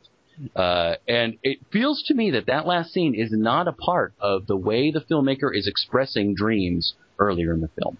So wait, you're saying because Jessica Chastain is in it? I'm not sure I understand how you were setting that scene apart from the earlier dream. Because of perspective and who... when it's his dream, it's his perspective, and right. He's the main character of that dream. And when we're in that beach scene in Myrtle Beach at the ocean, we shift to her inside of the cabin or inside of the lodge, and she comes to the window and she sees the rain fall on her hand. That's not from his perspective. She looks to him, he looks back to her. She looks to him, he looks back to her, and then he moves behind her. I mean, it's a very different thing than from when she's in the kitchen and she doesn't attack. There's nothing. He says no to her and she doesn't go for the knife, or the pickaxe scene that he describes, or Hannah being taken from the truck, or the dog, or Hannah at the window when the furniture floats. He's in the middle of all of those things, and you don't have that in that last scene. And I think you're making my point, though, which is that's the character arc. The character arc is about this character's insecurity about his own madness, and how by the time the movie is over, his family is standing by him in that madness. Not that he has been vindicated and he's not mad and the world is ending. It is that he is indeed mad. He does have mental illness, but his family is there with him for that. But he doesn't get to magically transport into her brain because the filmmaker has not set that up at all. It's like the Toy Story 3 thing, kind of. This is from her perspective. We're seeing things from her perspective. I know. I think that makes my point is that, it's a point of view shot in that the filmmaker needs to establish that Jessica Chastain is experiencing these things that he has experienced. That she is there with him. But Dingus, so just to sort of to get down to brass tacks, are you then saying that you think that there is an actual apocalypse at the end of the movie? Like, is that your interpretation? Yes, definitely. Okay. The guy who came out of the theater ahead of me said, "So he was right all along," to his girlfriend, and she laughed, "Really? You thought that?" So yeah, Dingus is not alone in this. No, and I don't doubt it, and that's I think a strength of the movie. But boy, do I disagree with Dingus. Okay. Yeah. I think I agree with Dingus, but I wish you were right. Because when they come out of the shelter, I thought when they went to the super psychiatrist office, the Dr. Shannon's He's the Best Ever office, I thought, isn't the movie over already? He's on his medication and vacation too, Tom. He should be having less. Ooh, good point, Kelly. He's been cured. He shouldn't be worse off. There's no evidence. I mean, you don't even know that he's gone to Myrtle Beach. You don't even know the psychiatrist is real. This movie might not even have happened. That's the thing. Podcast might not even be happening. The dream is that he's gone to Myrtle Beach. The psychiatrist is saying, yes, go to Myrtle Beach. But I think that's, according to my interpretation, that would be the last real-world scene that we see, is his realization that he's going to have to leave his family. That, so are you saying that you don't even think Myrtle Beach happened? I'm saying that he's dreaming about Myrtle Beach. I mean, if you say that Myrtle Beach happened, then yes, of course, the tsunami and all the tornadoes and the motor oil rain happen, because all of that is part and parcel of the Myrtle Beach scene. There's no cut where they're hanging out in Myrtle Beach, and look, now he's now having a dream in Myrtle Beach. The final reality is him being told, you have to be taken away from your family. This is going to happen, but the final dream is him reconciling to the fact that his family is with him, that he no longer has that anxiety about losing his family. This is ultimately a movie about a wife who decides to and who has the strength to stick with a mentally ill husband. And I think the final scene is a dream that he is having where he realizes that fact. Now, be honest. Did you just come up with that? Because I really like that, but I don't believe that that's what you were saying earlier. No, it's totally what I was saying earlier, because when all right. Okay, that's fine. I really like that idea, that whole final scene is a dream, but I don't think it's supported by how the filmmaker has set up previous dreams. Well, but okay, I like the idea. I think Tom's high, but I like Tom high. Well, the question is, have you seen a movie about this character arc that I just described, where the character learns that he's going to have to be away from his family, but his family is with him? Or did you see a movie about 7 tornadoes, a tsunami, and a motor oil rainstorm in Myrtle Beach? And his family is with him and decided to be with him, and now they're all going to be together. I mean, I don't know why you're making a divorce between these two things. You keep saying it's either an interesting movie or it's a movie about an apocalypse, and I disagree. Well, I mean, if you thought you saw Deep Impact, that's cool. I just think that Take Shelter is far better than a movie like Deep Impact or 2012. Or, you know, if your point of the movie, if you want to make a movie. All right. But why is that worse, though? Like, let's say Dingus is right. You're saying it's not as good. No, now it's Deep Impact because of that. Okay. Yeah, I mean, you're going to end your movie at the end of the world. You're just going to have this drama about a guy struggling with mental illness that is ultimately about the end of the world and not mental illness. No, it can be both. See, what Sting is saying is like the guy's mentally ill, but he's also right. He's struggling with the fear of mental illness as well. It might not be that he's mentally ill. So That's all the stuff all the stuff with Kathy Baker is a red herring. It's about you're the guy who's right, and it still doesn't matter because the world's too fucking stupid to listen to you. Okay. And you're screwed anyway, and enjoy. But hey, you had a nice day at the beach. But I think it can be a hybrid of those things. I mean, I think that's what's so wonderful about that Kathy Baker scene. Don't you think, Dingus, it is important to decide whether or not the world ends at the end of Take Shelter? No, because fuck the world. It just be about these people. I mean, you talk about No. I think it's important to decide. I agree with you, Tom. But I don't think that if I decide that, it makes me love Deep Impact and not love this. I know. Please, I understand, but I think that he can have a certain level of mental illness, and the movie can be saying he's in tune with these visions that he's getting. That's part of the point of the movie, and I like that interpretation as well. But I also love the idea, which it hadn't even occurred to me, that this whole final scene in Myrtle Beach, the entire thing, is all a dream. I like that. I just don't think it's supported by the way the filmmaker portrays dreams earlier. I do like your interpretation, though. Okay. You can have it either way, but I noticed Tom never thinks anything's real, and I always think everything's real, including the fucking tree and the fountain. Like, I even think the fucking conquistadors are real, and no one thinks that's real. I'm the only idiot on the planet who thinks all 3 arcs in the fountain are true, man. He was writing about the past. I struggle with this in a lot of movies. In some movies, I end up having to let go of it. Like, I think of 28 Weeks Later, there's a lot of... I think that was real. I swear to God, I think the dad's in the fucking sewer, and that was part of his... I know. And I had to let go of my it's not real interpretation, but I am convinced. I mean, I just feel like...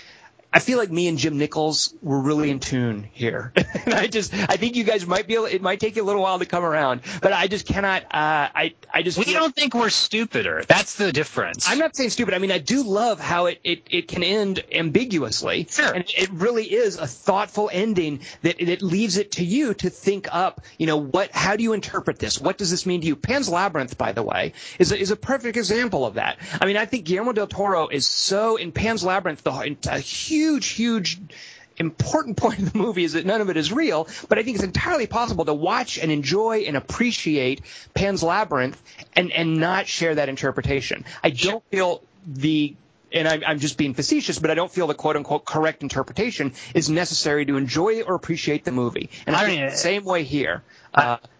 I was going to say, in Pan's Labyrinth, though, I got that sense after the movie. I go, this could work exactly as well either way. It either all really happened and everything in the movie works, or it was all bullshit and it all still works perfectly just the way it's structured. In this, I think Dingus saying, hey, she sees oil on her hands. That supports your case, you think? But to me, I think it makes Dingus like his thing. Like that's where I kind of disagree, because in Plenty of the Dreams, somebody else sees something before he sees it. Like that's not. I mean, the point of view shift. Wait. I don't. When? What are you talking about? The little girl looking out the window. You don't see what she sees. You don't see what she sees until he gets there. And when when Hannah runs out into the road and sees the birds, you don't see them until he looks. Yes, you do. You see the birds. You see the storm. Not until he looks. It might also be true of And that might be, what bolsters your opinion or your interpretation is that the revelation of the storm is in a reflection and not from Jessica Chastain's point of view. So and it's Michael Shannon looking, because that reflection is such a gorgeous shot. That sort of bolsters your interpretation because it might be his point of view.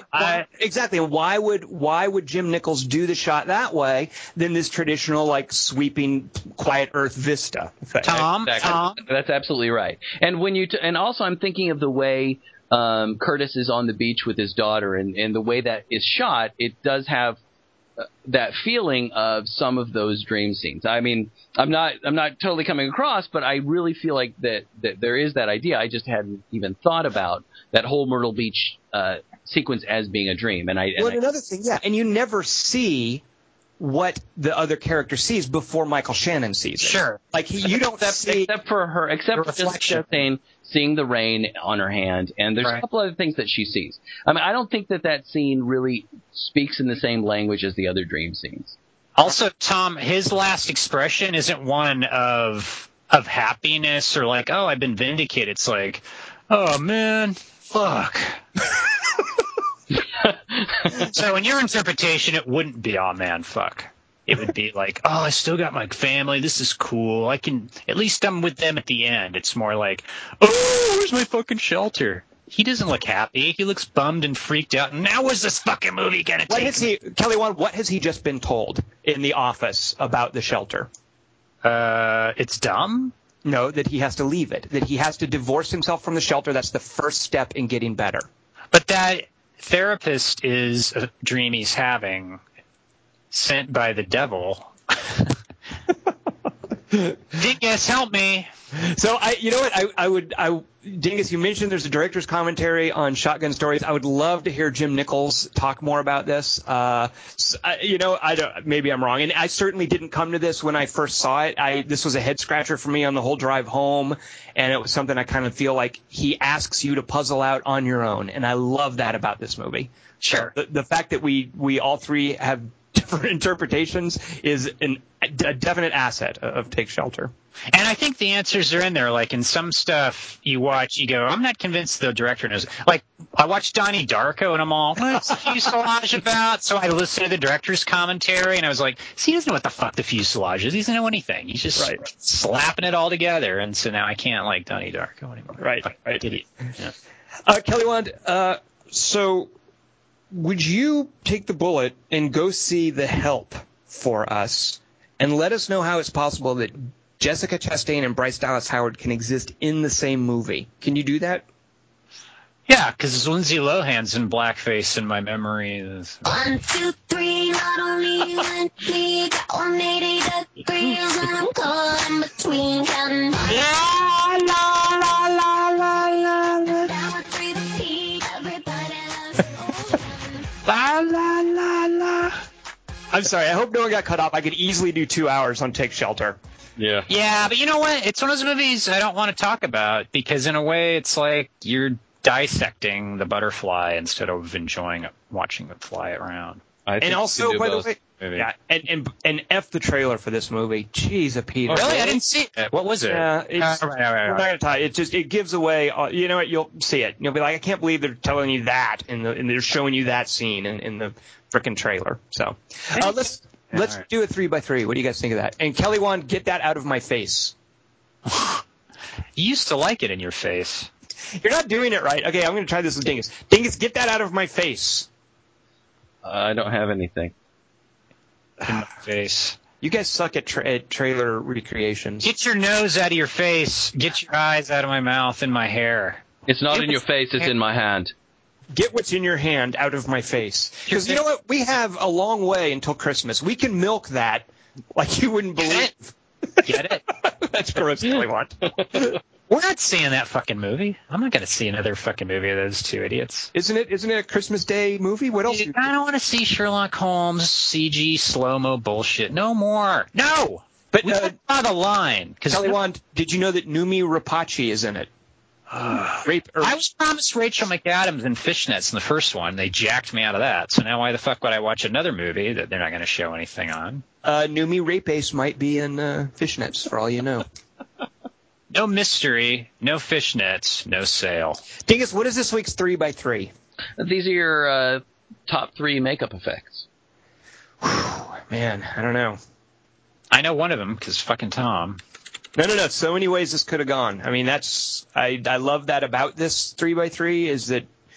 That's what Tom says after we have sex. It's not ambiguous, but it's up for. Oh, I had no shortage of stuff to come up with for this.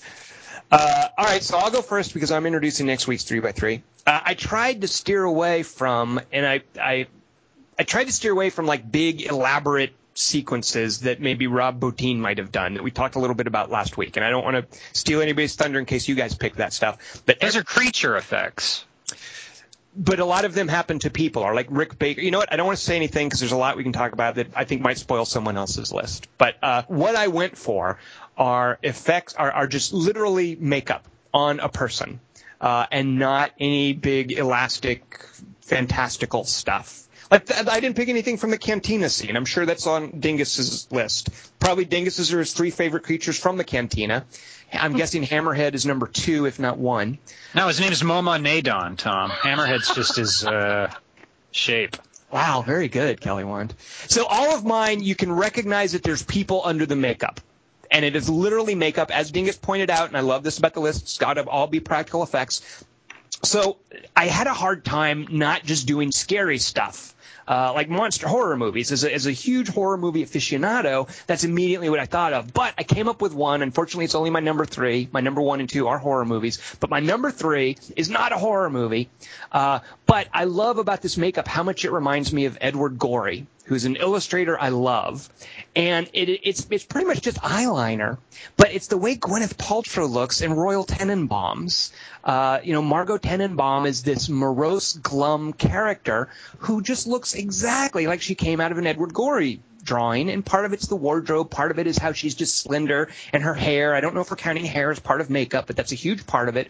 But a lot of it's in the eyeliner. So I love my Margot Tenenbaum makeup in Royal Tenenbaums. That's my number 3. You're doing the Wes Anderson, and what's that give Dingus? Nothing.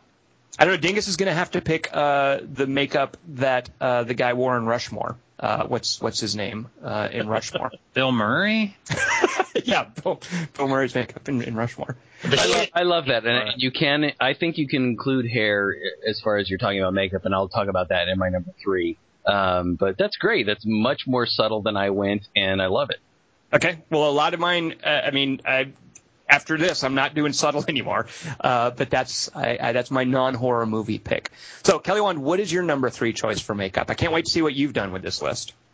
I'm going to bitch you right now. Okay. You ready to get bitched? Rock and roll.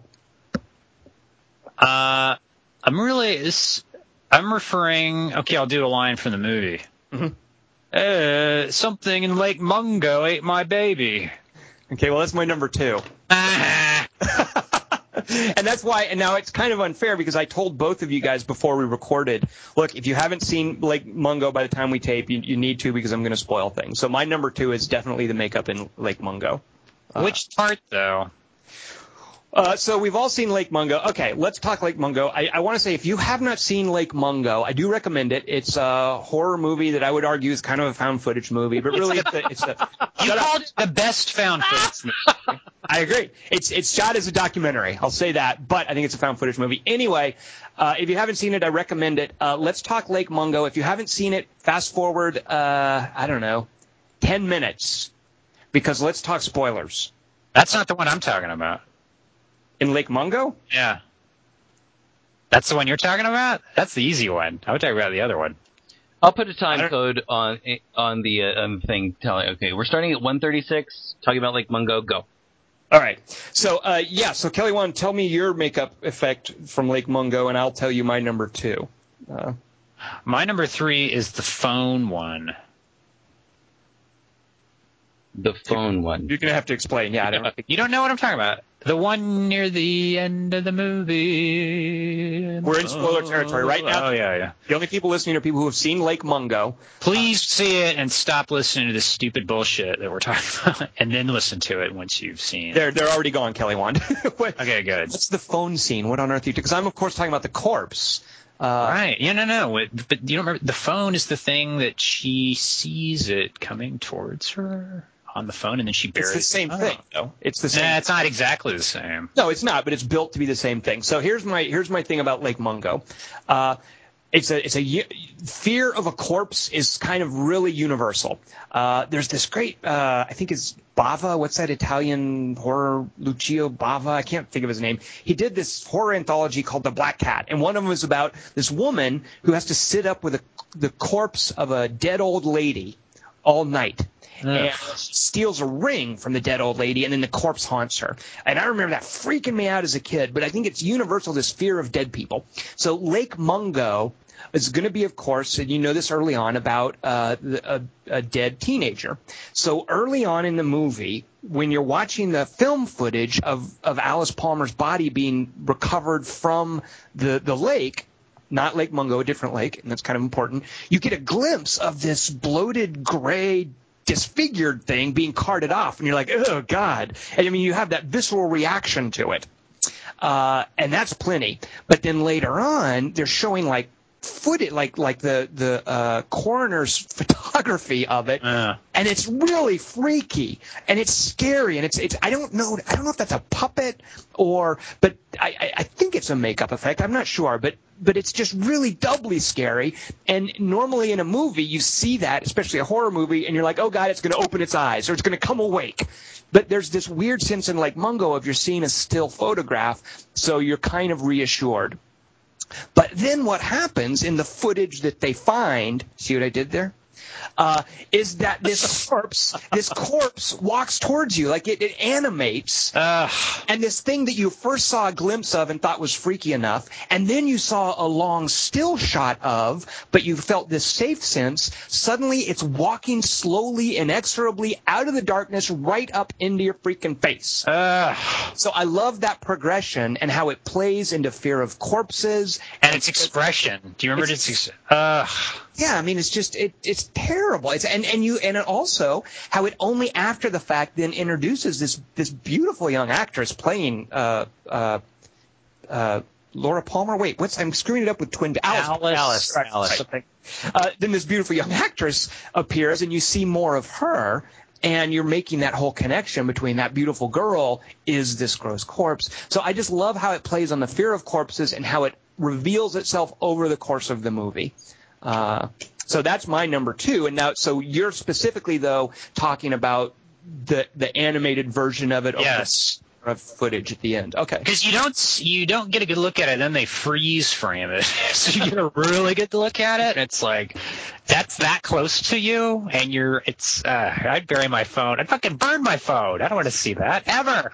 I'm bummed enough I saw it in a movie that was found. That's like the fucking creepiest found footage image ever.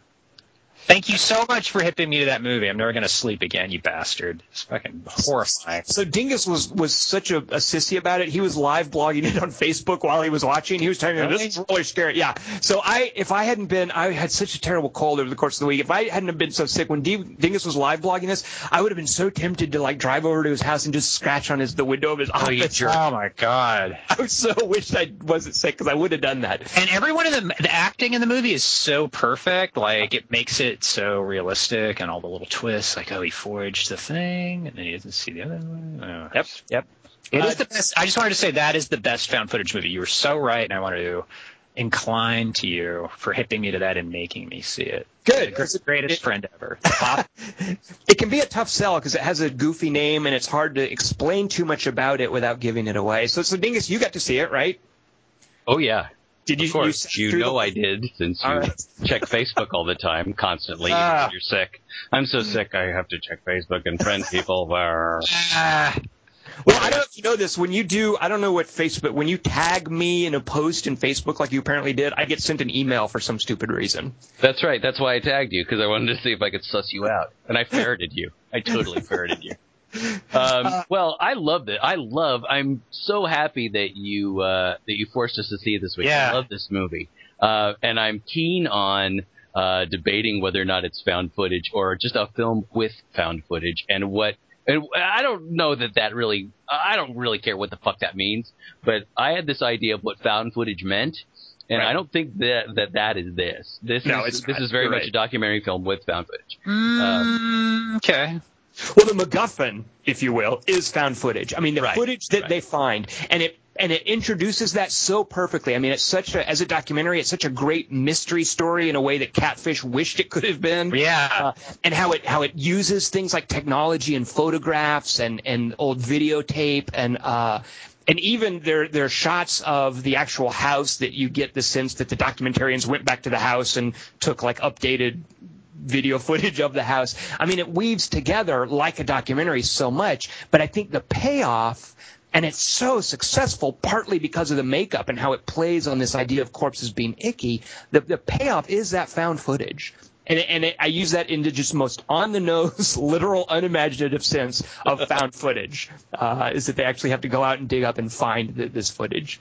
So that's They have to find the body. And then there's like the brothers subplot. There's the neighbor thing. And it's also convincing considering how goofy a lot of the arcs are if you describe what happens in the movie. Like, oh, Right. the brothers. It's like the acting is so fucking good in that movie. Well, and even if you were to describe, and then the neighbors sneaking into the house. Yeah, and then they didn't notice. Right. But it's so creepy when you see that. I mean, if you were to describe that to someone, it would sound laughable. But when they discover that image on the footage, it's like, ah! Yeah. And then and then in the credits, there's the other faces in the photo. Which I loved, but I did feel that was pushing it a bit much. Like, I find it a little hard to believe that They wouldn't have seen those. Right. Right, exactly. Because I don't know, you can go back and rewind, which I did, and go back to those scenes, and sure enough, Alice is in all of the stuff that you've already seen, but you're looking at the other little images. So, Can you go back to the movie and still pause the face I'm talking about and just have it on your computer for like an hour while you do other things? that's my wallpaper right here. It's looking at It is not. And that is so creepy. I mean, it's just such a perfect example of the difference between like a scary, startling movie and a creepy, slow burn, just weird. And the pacing of it's like this herky-jerky camera, like, I can't see. Wait, is it there? And it's a point in the movie where you're really not sure what's going to happen because there's not been a lot of like money shots in the movie. So you're like, what is a money shot in this movie at this point? Yeah. And then you see that, and you're like, all right, I don't want to watch this anymore. I can't do it. Take it. I'm never safe. What's she want? And it's haunting herself too. Like that's a scary thing. Like I know Daniel Craig's got some. Well, one of the things that I love about Lake Mungo is, as far as a horror movie goes, it has a very definite and distinct kind of ghost mythology.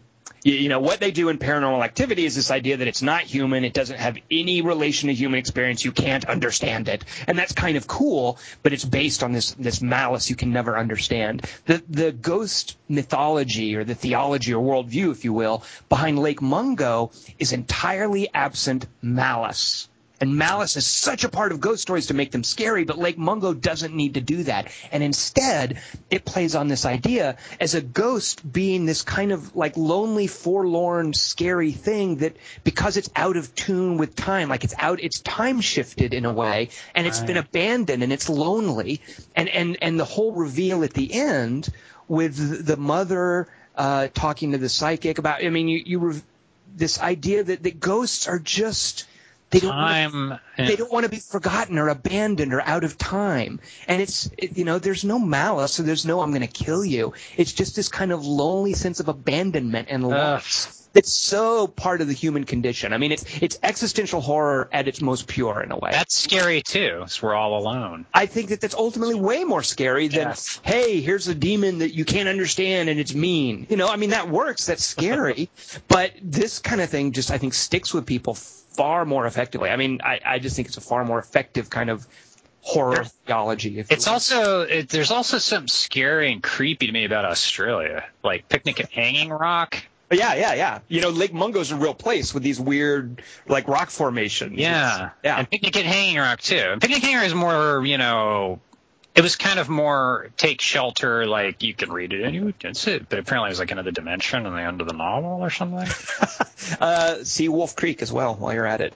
I like how much how much footage it gets, how much mileage it gets out of the same footage. I love the layers, and this movie had me looking out my windows, checking my family over and over again. It was just terrifying to me. I'm just such a wimp when it comes to this.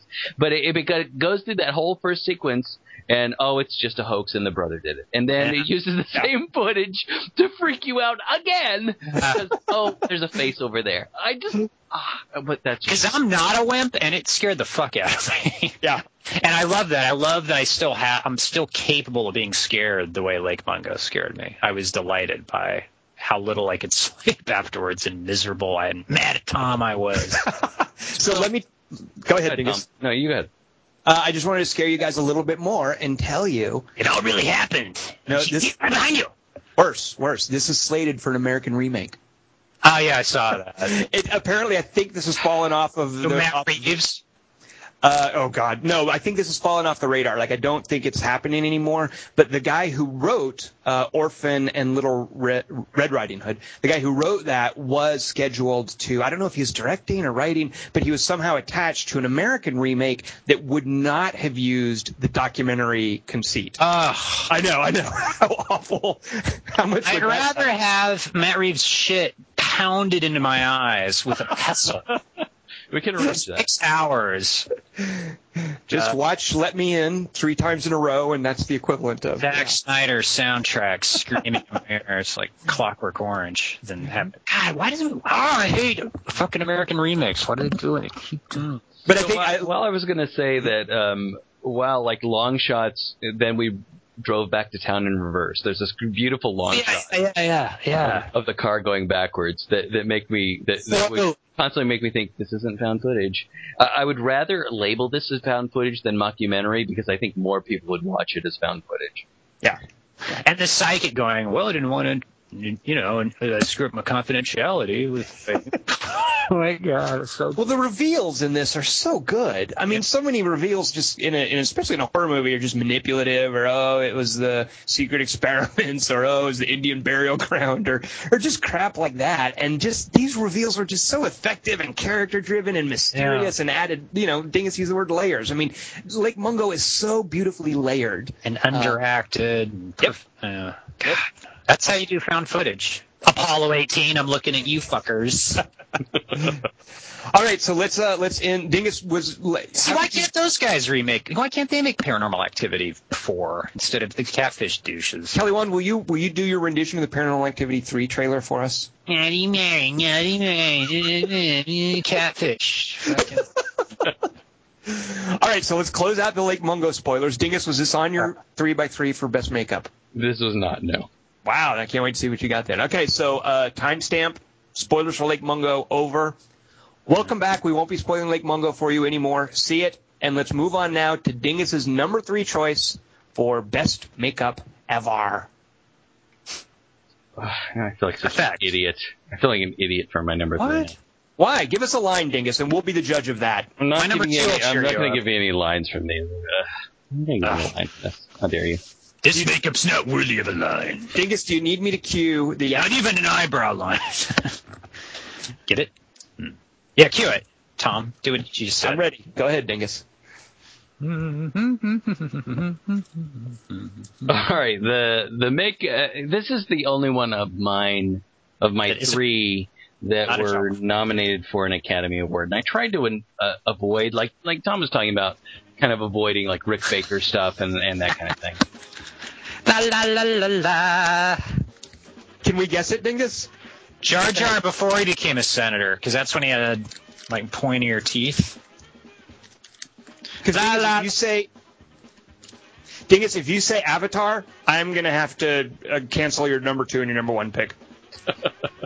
Sam Worthington, when he sees he's a machine, he didn't know because he couldn't feel that he was hanging and he was torso till he looked down and screams no. Lucas added another no. And no, it was James Cameron and McGee. No, it's... Wait. Go ahead, Kelly. Okay, is the puppet in Magic a makeup effect?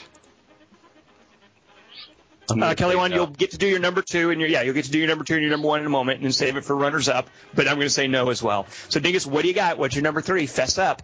All right, my number 3 is the Joker's scars and makeup in The Dark Knight. I think that's not a bad one. You were totally making me think you were going to suck. That's a good one. That's my number 1, you fucking bastard. Now how dumb do you feel? All right, so the effect is what I just said. The artist is a guy named John Caglione Jr. And he's listed in the credits as the personal makeup guy to Heath Ledger, but he also did the designing. This guy John Caglione did Zero Effect. He did a movie I like called Stay. He did a lot of Michael Mann films. He also did Zelig, actually. But I really like, and if you read about how this makeup was sort of constructed, it's really this really great story of collaboration, really. I mean, Heath Ledger coming in with his ideas, then watching different movies, and then deciding to do a prosthetic of the scars, and then doing the makeup that is not perfect. It's kind of smeary. And then along with what, Tom had mentioned with Gwyneth Paltrow is I think his hair is very much a part of that. So I love the Joker clown makeup, and then it has this prosthetic scarring underneath that is it is very much a prosthetic appliance, but it's really I just love the way that you get a reveal of where that scar comes from, but I just love the way it looks, and I love the way the actor incorporates the makeup in his vocal choices. So okay, I got to call you out now, Dingus. Why on earth would you be sheepish about that pick? What's your deal? Yeah, what an asshole. Because the film was nominated for a best makeup Oscar, and I was kind of trying to avoid that and going for different ideas. But I love Dingus. Academy. I love, Dingus, that you think you're too cool and that you're above the Academy Awards. Yeah. When you have little contests about them every year, you are the biggest Academy Award follower fanboy that I know. If I need to know if somebody was nominated for something, I go to you. And this was his topic. So you knew Heath Ledger was going to be on it. Dingus, the Academy Awards are nothing to be ashamed of. As we say in Arkansas, sometimes even a blind pig digs up an acorn. Wait a You minute. mean like Crash? This week's movie was set in Ohio, not Arkansas. How dare you? Sometimes a pig eats shit that a bat came out, and then Gwyneth Paltrow's head comes off. Kelly Wand, get that out of my face. Dingus, the great thing, too, about, it's the makeup is such a part of, like you said, the performance and the narrative, like the story and the Joker's identity and how he's opposed to Batman, this idea of like a mask and the mask covering or the makeup covering what's underneath and how you can still see it with the Joker, but you can't with Batman. There's so many layers here. I can't believe you would be sheepish about this. Come on. The Dark Knight is one of those like great movies that nobody should be ashamed to just be crazy about. Even though it's a comic. It's like he's so stringy, his hair, and wretched, and there's nothing funny about it. It's like you're watching this iconic performance that they show these Anne Hathaway photos from the new one. I know, I'm totally thinking that's like the what's the guy who played the Burt Ward? No, who played Batman? What was his name? Adam West. Yeah, it's like that looks like something in the Adam West series. Whatever. It's like now they're going to Joel Schumacher it up again because Heath Ledger's dead, and it's like the greatest thing ever is over forever. I just love the feeling that his makeup is going to come off on his clothes at any moment, and he's not going to care.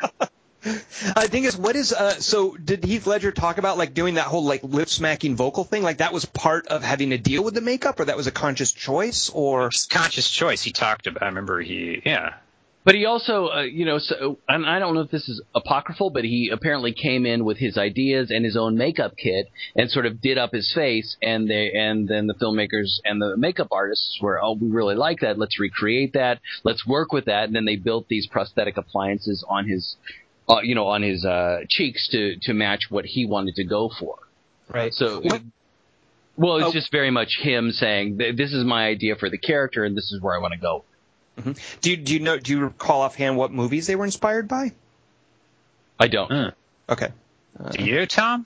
Or you just waste everybody's time right now by asking us questions we can't answer, you fucker?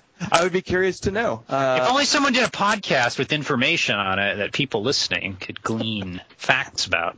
I had so many facts about other stuff. I don't need to have facts about everything. Well, since the Joker wasn't real because he was an illusion, because Bruce Wayne was hallucinating because his dream wife, sequence, his dream sequence that Tom had. Save it for the non-spoiler part of the podcast. But let's go on now to Kelly Wand. So, any other comments? So the Joker was on your list, Kelly Wand. It was your number one choice. Oh yeah, it's the greatest makeup ever, I think. Kelly Wand, do you have anything on your list that someone else didn't pick? Probably. All right, then what is it? Oh, it's my turn again? Because my number 2 is Lake Mungo. Oh. So now your number 2. What was your number 3? Royal Tenenbaums, Gwyneth Paltrow. Oh, yeah, that was lame. It's no Joker. That's the worst one so far, if I may judge all of our work. Well, but that's about to change because I'm going to do a line from this movie, from my 19th favorite director. I am not a human being. I am an animal. Eric Stoltz in Mask. No, Michael J. Fox in or Back to the Future. Wait. Oh, this is that circus movie about the elephants, like Water for Elephants. Like Water for Elephants from the director of Constantine. Good, Kelly. Tell us about that movie. Well, it's actually a movie about some dude with some kind of deformity, but I was really impressed by Anthony Hopkins' beard. That is not easy to grow. Let me tell you from Kelly Wand, does the Elephant Man hold up? Well, it's no human centipede, but a human centipede. Okay, hold on. Let me just do a time. Yeah, get a timestamp on that, Dingus. All right, good. Got it. All right. I had a cool idea. It's Human Centipede. Remember the dogs that he made in Human Centipede? Yeah, his beloved Three-Hound. So we do a crossover movie with Best in Show, that movie by the Spinal Tap guys, but it's about dog show. And, like, he brings out the Human Centipede dogs, and, like, the judges all vomit. So would you be able to get Fred Willard for that? I don't know who that is. All right. You should wait. Oh, what? So Elephant Man is your number 2 pick, right? Wait, I had another one. Oh, yeah. Oh, another pick? Or save it for the runners-up? That was a movie scene I wanted to pitch you. I guess it has nothing to do with what we're talking about, so I'll say. No, go ahead. No, I'm ready. I've got my. Go ahead. Give me the elevator pitch, as it were. Okay. All right. It's Final Destination 6. Mm-hmm. I like it. It's these two dudes, and they're about to get on the plane, and they go, there's only room for one of us, so we got to flip a coin. Mm-hmm. And so he flips the coin, and then, like, it's Tom Cruise and W.C. Fields, all right? Mm-hmm. For someone who's not as famous, for example, W.C. Fields. So W.C. Does it have to be someone who's alive? All right, yeah, it's Harold Lloyd. All right, so Harold Lloyd loses the tie, so all right, well, when you get back, we'll do this. And he says all these things like Anthony Edwards does in Top Gun, like, oh, yeah, I'm going to make my last payment on the house. Yeah, I got a kid on the way. Like, okay, great. And he gets on the plane. You're like, oh. So the plane takes off, and the airport blows up. So he was lucky to be on the plane. So that's number 2 best makeup effect ever in a movie. Thank you. You're welcome. When you were the master of subverted expectations. See what I did there? I talked about something that had nothing to do with anything. Speaking of subverting expectations. A sign of genius. Back to makeup now on the internet. Oh, kill me. All right, number 2 is the Elephant Man. Dingus, was that your number 2 or your number 1? Anthony Hopkins' beard, though. Be sure to specify that when you type it for the nerds. No, that was not. I had Human Centipede and then the sequel to Human Centipede at 2 and 1. I don't believe that that's true because you haven't seen either one. Dingus, actually, have you seen Human Centipede? No, because every time I say I'm going to see that, you say no. Right? Yeah, you do not. That's just go to the second one, so because you'll be caught up on the story. Dingus is not for you. What?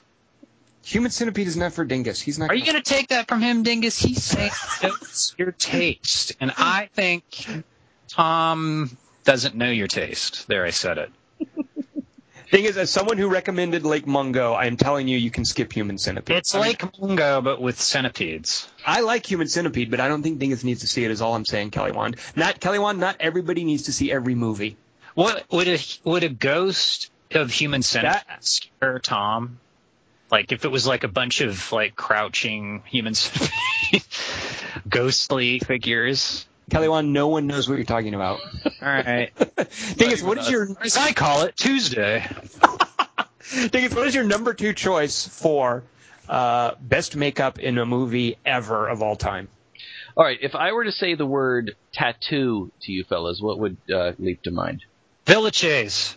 Bruce Dern and Maude Adams actually having sex at the end of the movie Tattoo.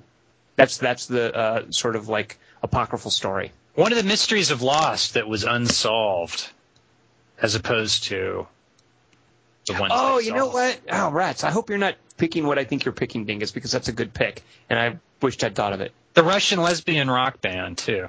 One of those words is right. Well, I know band is a hyphen in it. In that case, it's not what I'm thinking of. So I don't know, Dingus. It's Tattoo.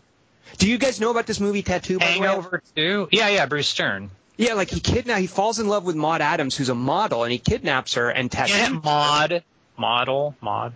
And she ends up at the end of the movie, spoiler, because nobody's going to see it who hasn't already seen it, because I don't think you can get it. But she ends up like escaping by having sex with him to sort of lower his guard, and then killing him with his own tattoo needle.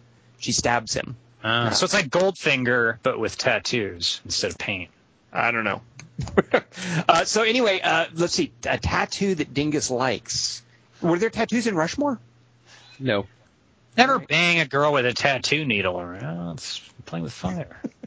I don't know, Dingus. Give us another. So Russian, lesbian, or mobster is one of the hints? Or 3 of them. Oh, I didn't know that but both. Well, now 2 of those words are... Hangover 2. Hangover 1. Movies with tattoos in them. Wait, Waterworld, because the kid had Dry World tattooed on her back, which seems kind of dumb because she's going to grow and then the map's going to be fucked up because she's going to be full size, so the map to dry land is going to be... So anyway, the movie I'm talking about has the words Russian and mobster in mind when Kelly's talking about that. Oh, you know what? Can I guess? Yeah. Eastern Promises. That's what I was going to guess. Good job, Tom. How did you do that in Kelly's voice? All right, so I'm going with Nikolai's tattoos in Eastern Promises. Now, there's great tattoos throughout this film, but I'm going specifically with Nikolai's tattoos, and Nikolai's played by Viggo Mortensen. The artist in question here, now, this is hard to narrow down because there's a variety of artists who work on this, so I'm just going to go with the makeup designer, who's a guy named Stephen Dupuis. But the effect comes by a collaboration... Again, with the actor involved, who's Viggo Mortensen, and his research staff, because he was really passionate about understanding what these Russian tattoos communicated for this particular level of person. And so they had seen a documentary called The Mark of Cain. This person named Alex Lambert had done this documentary, and it's about these guys in Russian jails and deconstructing what all these tattoos meant, or not deconstructing, but figuring out because these tattoos are a map to where these guys are from, what they've done. Basically, the view is that their body is their resume, pretty much, and the tattoos go on their body.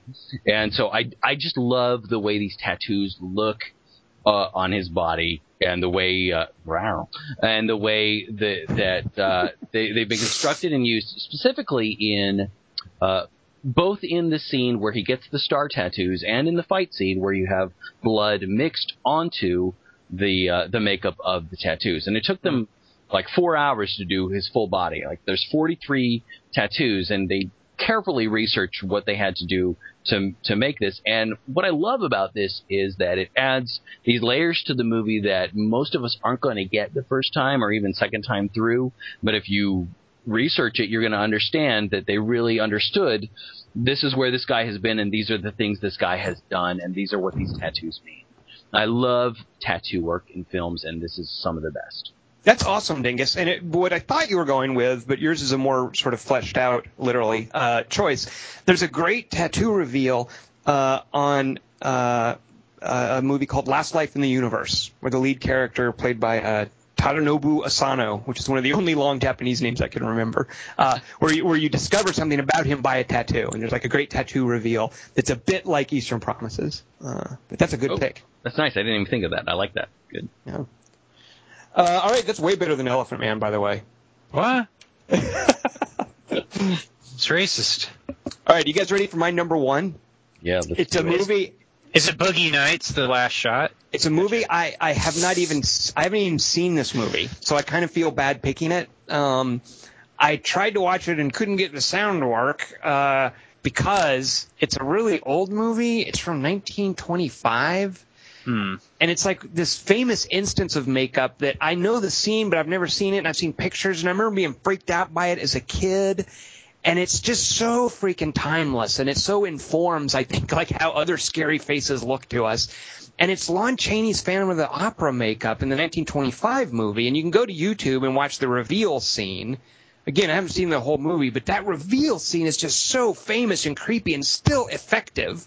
And he just looks so scary in there. And it's all just, it's not digital, of course. It's all just practical makeup. It's this great stuff that Lon Chaney apparently came up with on his own.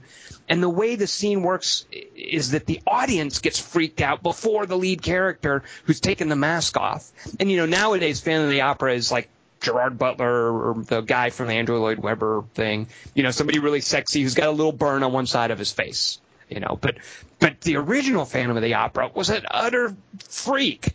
Like, that stuff is so scary to me. So freaked me out as a kid. If you look at the YouTube video, I think it still looks freaky enough that the camera just holds on him for a long, like it doesn't need to be a quick flash. It's just a shot of Lon Chaney looking scary. And I love that. So that's my number one pick. So I'm establishing my hardcore film veteran, like ancient traditional film credentials right here with the earliest pick ever for a 3x3, and that's 1925's Phantom of the Opera. Wow. That's actually a really cool looking movie. It's one of the few movies that looks... You've never seen it. You've seen that movie? I've seen that, yeah, and it's weird. It's a weird... Because there's a lot of shit in the canals and stuff. Like, it looks really expensive. What? There's canals? Yeah, isn't there a thing where they go under the thing and he's in a boat? Yeah. In the stage version, they do like a lot of fog, and there's the boat that moves around while they're it just singing. Looks like a big set, and usually on sets it's like cardboard, 1918, fucking wax museum looking trees. But you've never actually seen the whole movie. You're just talking about like stills or something, right? No, I've seen it. It's like he's like, well, in the play, in the Andrew Lloyd Webber ones, isn't he not even ugly anymore? Like, it's fucking Robert Guillaume or... I don't know if you heard me, but I mentioned that a little side of his face is burned. So he's got like a half mask, and but he's completely disfigured. I don't know. Actually, I know the musical, but I don't know did he get dropped in a vat of acid or something? Or I guess that's the Joker.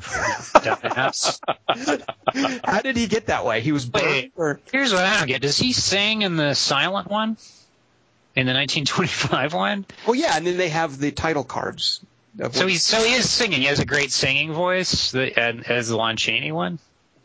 For some reason, I think it was a story first. Gaston Leroux, is that I think it's like an actual French story about a former singer or something who's disfigured and lives under the Paris Opera House and takes under his wing an ingenue who he falls in love with. So I think he has actually like her music teacher. You're the one that's seen it, Kelly Wand. You tell me. Oh, I just don't. I mean, it's been. I haven't seen it since it first came out.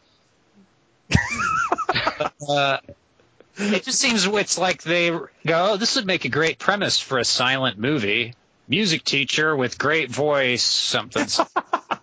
And then Andrew Lloyd Webber comes along 60 years later and goes, hey, disfigured, horrible, hideous man, underwater canals. This would make a great musical with a handsome lead on wires. Kelly Wand, do you think that Gerard Butler is handsome? I've hit worse than that. Because do you know who did the Phantom of the Opera movie? I'd hit the blonde therapist in Fake Shelter, if that's what you're asking. So I picked the wrong blonde. It's blonde and short hair. Those are the two things that you have to that you look for. No, the Phantom of the Opera movie is Joel Schumacher. Oh, he's my favorite. He's the straightest. Have you ever seen a Phantom of the Opera movie? Tell us true. Jennifer Ellis is in it. You ever seen those? I've seen The Cottage. See? You know what I'm talking about. All right, so that's my number one. Kelly Wand's number one is the Joker from Dark Knight. Good pick, Kelly Wand. I meant Riddler from the Joel Schumacher one. I got it mixed up. Sorry. Dingus, play us out. What is your number one pick for best makeup ever in a movie? Go. All right, I'm going to give you guys, finally, at long last, I'm going to give you a quote from the movie. Dingus, before you do I need to cue up the yakety sax? You probably should. Guess that means no. Go ahead, Dingus. What do you got for us? All right, here it is. One eye took us to hell, and there is no God. I mean, I like that pick, but there's so much more to it than just the makeup thing. But I love that pick. I'm glad any opportunity to talk about this movie. So good on you, Dingus. Oh, I've just this is what inspired the topic. This is a movie called Valhalla Rising. It's from 2009. It's Nicholas Winding Refn. But apparently Denmark has a silent F, according to a lot of podcasts I listen to. Yeah. Those crazies. Rebels. The effect is one eye's other eye, however you want to talk about that. And the artist involved is the designer is named, I don't know how to say the name. It's Niamh Morrison. She also did Bronson and a movie called Red Road. That was directed by Andrea Arnold, who also did Fish. Did you see Red Road? I did not, but I just looked up what else Niamh Morrison had done. Did you see Bronson? Yeah. Okay, excellent makeup in Bronson, by the way. Yeah. I am so crazy about the way they made Mads Mikkelsen's Lost Eye look.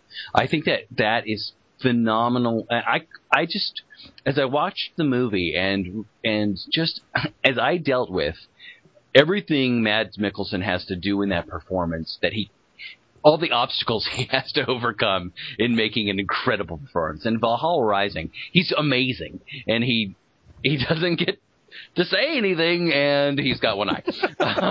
He's under a load of makeup. He's got a prosthetic because his character's name's One Eye, so it's not a spoiler to tell you that his character's name's One Eye, and so he has one eye. And they don't get away with a patch or anything. They just have this scar. But one of my runner-ups is also Scars, but I just loved this. I loved the way it looked, and I was fascinated by it when watching it. Fascinated by what the actor had to overcome to create this character, and also just how it looked. It looks like it just looks so real to me that this particular makeup effect, and that was kind of the original idea for this, is just one particular makeup effect you like, and this makeup effect, just that whatever appliance or prosthetic they use to make that eye look the way it looks, I just think that it is just fantastic. Kelly Wand, you have not seen Valhalla Rising, is that correct? Is that the one where Kevin Bacon's invisible? So now that has Holla in the title. You would enjoy that movie, Kelly Wand. The Kevin Bacon one? That apparently doesn't have Elizabeth Shue nudity. Yeah, but what doesn't? This is like the third week in a row you've said Valhalla Rising, and I keep not seeing it. So I guess this week I'll see it, so you'll shut up about it. You should work on that. It can be a challenging movie, though. Like, I can see it not working for a lot of folks, but if you like Nicholas Winding Refn's more challenging material, you do not want to miss Valhalla Rising. And certainly Matt Drive, right? He did Drive, and the Punisher trilogy, as I'm fond of calling it, the Pusher trilogy. And Valhalla Rising is kind of nothing like either of those. It's more like some of the other sort of freaky movies. See, I say you're not crazy, and it really is the Punisher. Just like Take Shelter really happened. Let me tell you, if they do more Punisher movies, I would love for them to get Nicholas Winding Refn to direct them. So Valhalla Rising also has a weird take on kind of historical relevance. Dingus, I know you and I talked. You saw King Arthur recently. We talked a little bit about Eagle, like movies that tap into things that we know a little bit about the history, and they kind of like, Ironclad, which, by the way, I just found out is on Netflix's Instant View. It's the guy that did Tom Hardy's horror movie Minotaur, in which he fights a Minotaur. He went on to do a movie called Ironclad, in which Paul Giamatti plays a failed English king to beautiful effects. Normally, I think Paul Giamatti is horrible in historical period pieces. He's fantastic in Ironclad, which I heartily recommend, especially to you, Dingus, because of your interest in Eagle and King Arthur. But I love the weird historical tweak in Valhalla Rising that I kind of don't want to talk about because it's cool. All right, I'll see it so you can start talking about it. But why do you object to the makeup pick though? Because you had an immediate objection. Oh, I just feel like it's kind of a so I think what Nicholas Winding Refn is going for is the mythology of Odin having lost an eye to a raven. This idea of like a godlike I mean, it's a tie-in to Norse mythology. Oh yeah. I didn't even think of that. I didn't think. Oh, like Thor and Natalie Portman was kind of a throwback to Phantom Menace. I don't know why you would bring that up when Anthony Hopkins has one eye because he is playing Odin in Thor. I mean, that's the whole deal there. But I love that it's kind of like a cool character detail, Dingus, and I love that about it, and I love you mentioning it in the context of how good Mads Mikkelsen is, considering dealing with that makeup, dealing with the lack of dialogue, dealing with what looked like some pretty uncomfortable positions. Do you love me, Coach? Not mentioning it. But I just feel like I don't think of, like, when you mention the Joker, I think of the makeup figure so prominently into the rest of the movie. Here, I just kind of think of it as a cool detail. So I don't mean I think it's a great pick, and I love that you called it out. If I was doing your list, Dingus, I would switch places with Valhalla Rising and the Joker and Dark Knight. I don't understand why you would be sheepish about picking the Joker and not Valhalla Rising. Yeah. So because I thought it would be a more obvious pick that somebody else would use. The Joker. Yeah. And you were right about that. This lightsaber. But dude, isn't the Anne Hathaway one gonna kind of suck? I mean, because shouldn't they just stop making these? So here's a question I have: is Jonathan Nolan doing the script for Dark Knight Rises? I don't know. Okay, well, that's to me is a key ingredient. I hope so. Kelly Wand, have you seen Bronson? Just in Death Wish. All right, so Kelly Wand, Bronson and Valhalla Rising are required Nicholas Winding Refn movies after the Punisher, a.k.a. Pusher trilogy. Jonathan Nolan is doing Dark Knight Rises, so we have to see it now. Okay, thank you, Google. Do you guys have any runners-up? I have Ellen Burstyn in Requiem for a Dream. I like that. I like how she gets.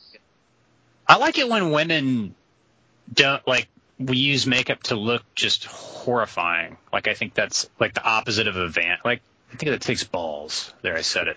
So Dingus and I were talking about earlier about off the podcast about the movie Shotgun Stories. There's a beautiful actress in Shotgun Stories, and I want to say her name is I'm going to screw it up. I don't think she's been in anything else. I think her name is like Glenda Parnell. She plays Michael Shannon's wife. She's fantastically beautiful, but what's striking about her is she's in the movie without makeup, and it's so kind of refreshing when you're seeing a movie about real people who look like real people and who aren't wearing makeup, and that's just something I remembered recently.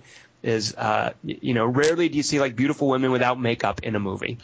Supposedly, that dude who played Nosferatu in Nosferatu, the 1920s one, didn't wear makeup, and he just actually looked like that. That F. Murnau guy. Willem Dafoe you're talking about. Hate you people. Hate you people. Dingus, what were your, because I were to go to runners up. I mean, I just think of so much great, like we mentioned before, like over the top horror movie stuff that either Rick Baker or Rob Bottin has done, where it's more like the actual, it's like an effects sequence. Like, of course, the makeup for the werewolf that Rick Baker did in American Werewolf in London, like all that great prosthetic stuff. You know, there's a human core there, but the human being attached to the prosthetics. There's like great stuff there. And I think Rob Bottin does a lot of that. He did the Fight Club makeup, actually. Like I think of makeup for people who have been beaten. You know, when somebody gets punched in a movie, normally they'll just do a little dark bruise under their eye. But you get like Rob Bottin doing these gross, like swelled up faces in Fight Club. Poor Jessica Alba in Killer Inside Me. Yeah. I think of that, like how horrifying it is to see somebody who's been beaten, like some of those makeup effects. But again, that's like crazy over the top stuff. Other runners up for you guys? Tootsie, but before he becomes a woman. What about Robert Downey Jr. in Sherlock Holmes' Game of Thrones? Oh, is he in that? I thought that was the one where his face is in your hand. Kelly Wand, get that out of my face. I can't believe we were getting another of those. I'm really bummed. It's wrong. My only runner-up would be, Tom, you just brought Shotgun Stories up, and that would be my runner-up. But it would be The Scars on His Back. Yes. What about Jeremy Irons in Dead Ringers? Because he has to look like the other brother with his hair strand. Is that count? I'm pretty sure that was CG, Kelly Wand. What about The Fly?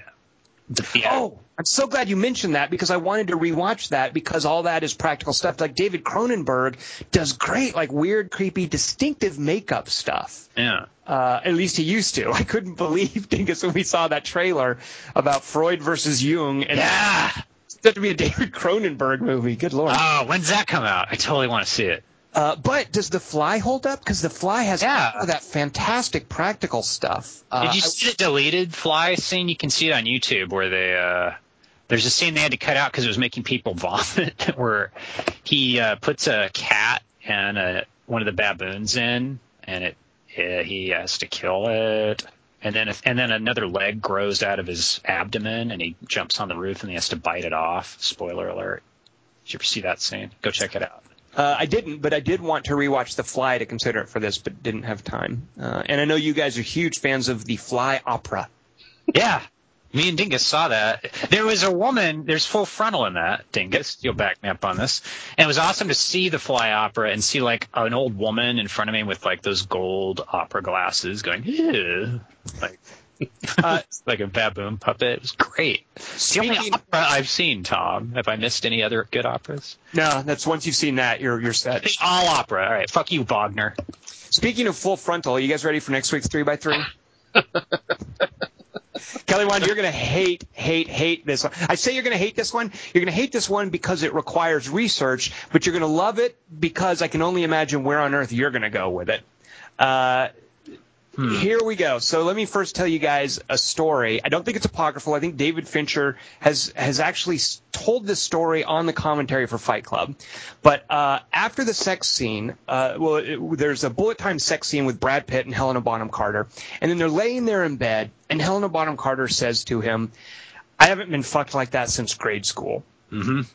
So the studio apparently was unhappy with that line, and they were like, that's a little over the top. Can you put a new line in there so that we have an option to use that one instead? And David Fincher was like, well, okay, I'll put a new line in there, but if you don't use the new line, we have to use this original one. And the studio's like, okay, just give us another option. Yeah. And so the one that he picked to replace it was Helena Bonham Carter laying in bed after they've had sex saying to Brad Pitt, "I want to have your abortion." And so, of course, what ended up was the lesser of the two evils, and so the line we get now is, "I haven't been fucked like that since grade school." So what I want from you guys... the other one's pretty good, though. They're both good. Those are both taken off the table. What I want from you guys are your best post-coital lines. So I don't want pillow talk. I don't want, just people, the couple in bed after sex. Like normally in a movie in the olden days, it fades to black after sex, and then we go to the next morning. Nowadays, movies can actually show the act, and we can see what the first thing is said after the act.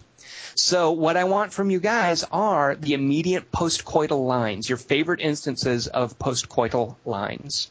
I already have one. Why do you think I wouldn't like this? This is awesome. Well, because it's a research one. You might have to think up. Oh, dude, what do I watch? What do I watch besides coital? That's the only thing that I can pay attention to. And it's exactly as long as I can pay attention to anything. All right, good. Movie sex is longer. Real sex, fuck that. Who has time? But movie sex. Well, you know what? This sounds like the first time, Kelly Wand, where you don't have any questions or reservations. So, no. Does this need any further explanation for you? Do you know the word? Because I know you're a more repressed person with a Christian Southern upbringing. Do you know what the word postcoital means, Dingus? You okay with that? Sure. Let's see. That's not true. That's impossible. Okay, I got it. Is it in yet? Postcoital is not Darth Vader telling Luke that he's his father, just so you know. What? Wait, okay, I know this won't count because it's not post-coital, but what's that woman say in Fargo when she's sleeping with Steve Buscemi? She said, all right, honey, I'm hearing bells. That's mid-coital. Mid-coital, all right, so that's off the table because it's too soon. Yeah. But maybe he's done and she doesn't know yet. All right, good. So that's our topic. What movie should we see next week? Money Pit Ball. Which is being beat by Lion King savagely. Really? Isn't it? I can't believe. I thought America had caught on to 3D being lame, and now Lion King 3D. It's something they already saw, and it's in 3D. I mean, what the fuck? And Lion King's all deserts and shit. No, so. Moneyball is beaten by Dolphin Tail, isn't it? I like that. Moneyball is being savaged by Disney animals. I like that. I like animal movies making assloads of money, unless they're animated animals like Lion King. Fuck that. But a real dolphin with a CG tail, I approve. Take that, 3D animation. All right, so next week we'll be seeing Dolphin's Tail. No! Is Paul Hogan in it? With Jessica Alba? That's not a tail. That's tail. Next week we will see George Clooney's upcoming movie, Ides of March. Don't know anything about it. We'll see it. We will bring you our 3x3 of our best post-coital lines.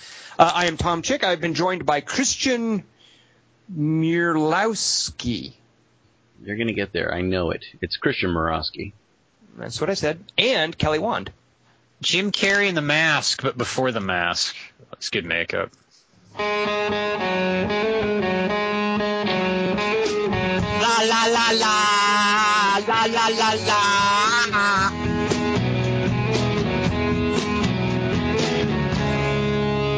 We passed upon the stair, spoken wasn't well, although I wasn't there. Said I was his friend, which came as a surprise. I spoke into his eyes, I thought you died alone a long, long time ago. Oh no, not me, we never lost control. The face to face, the man who sold the world. La la la. Oh, a body switch movie, Quato from Total Recall, and the alien at the end of Alien Cubed that turns Ripley into Jesus. Stomach alien.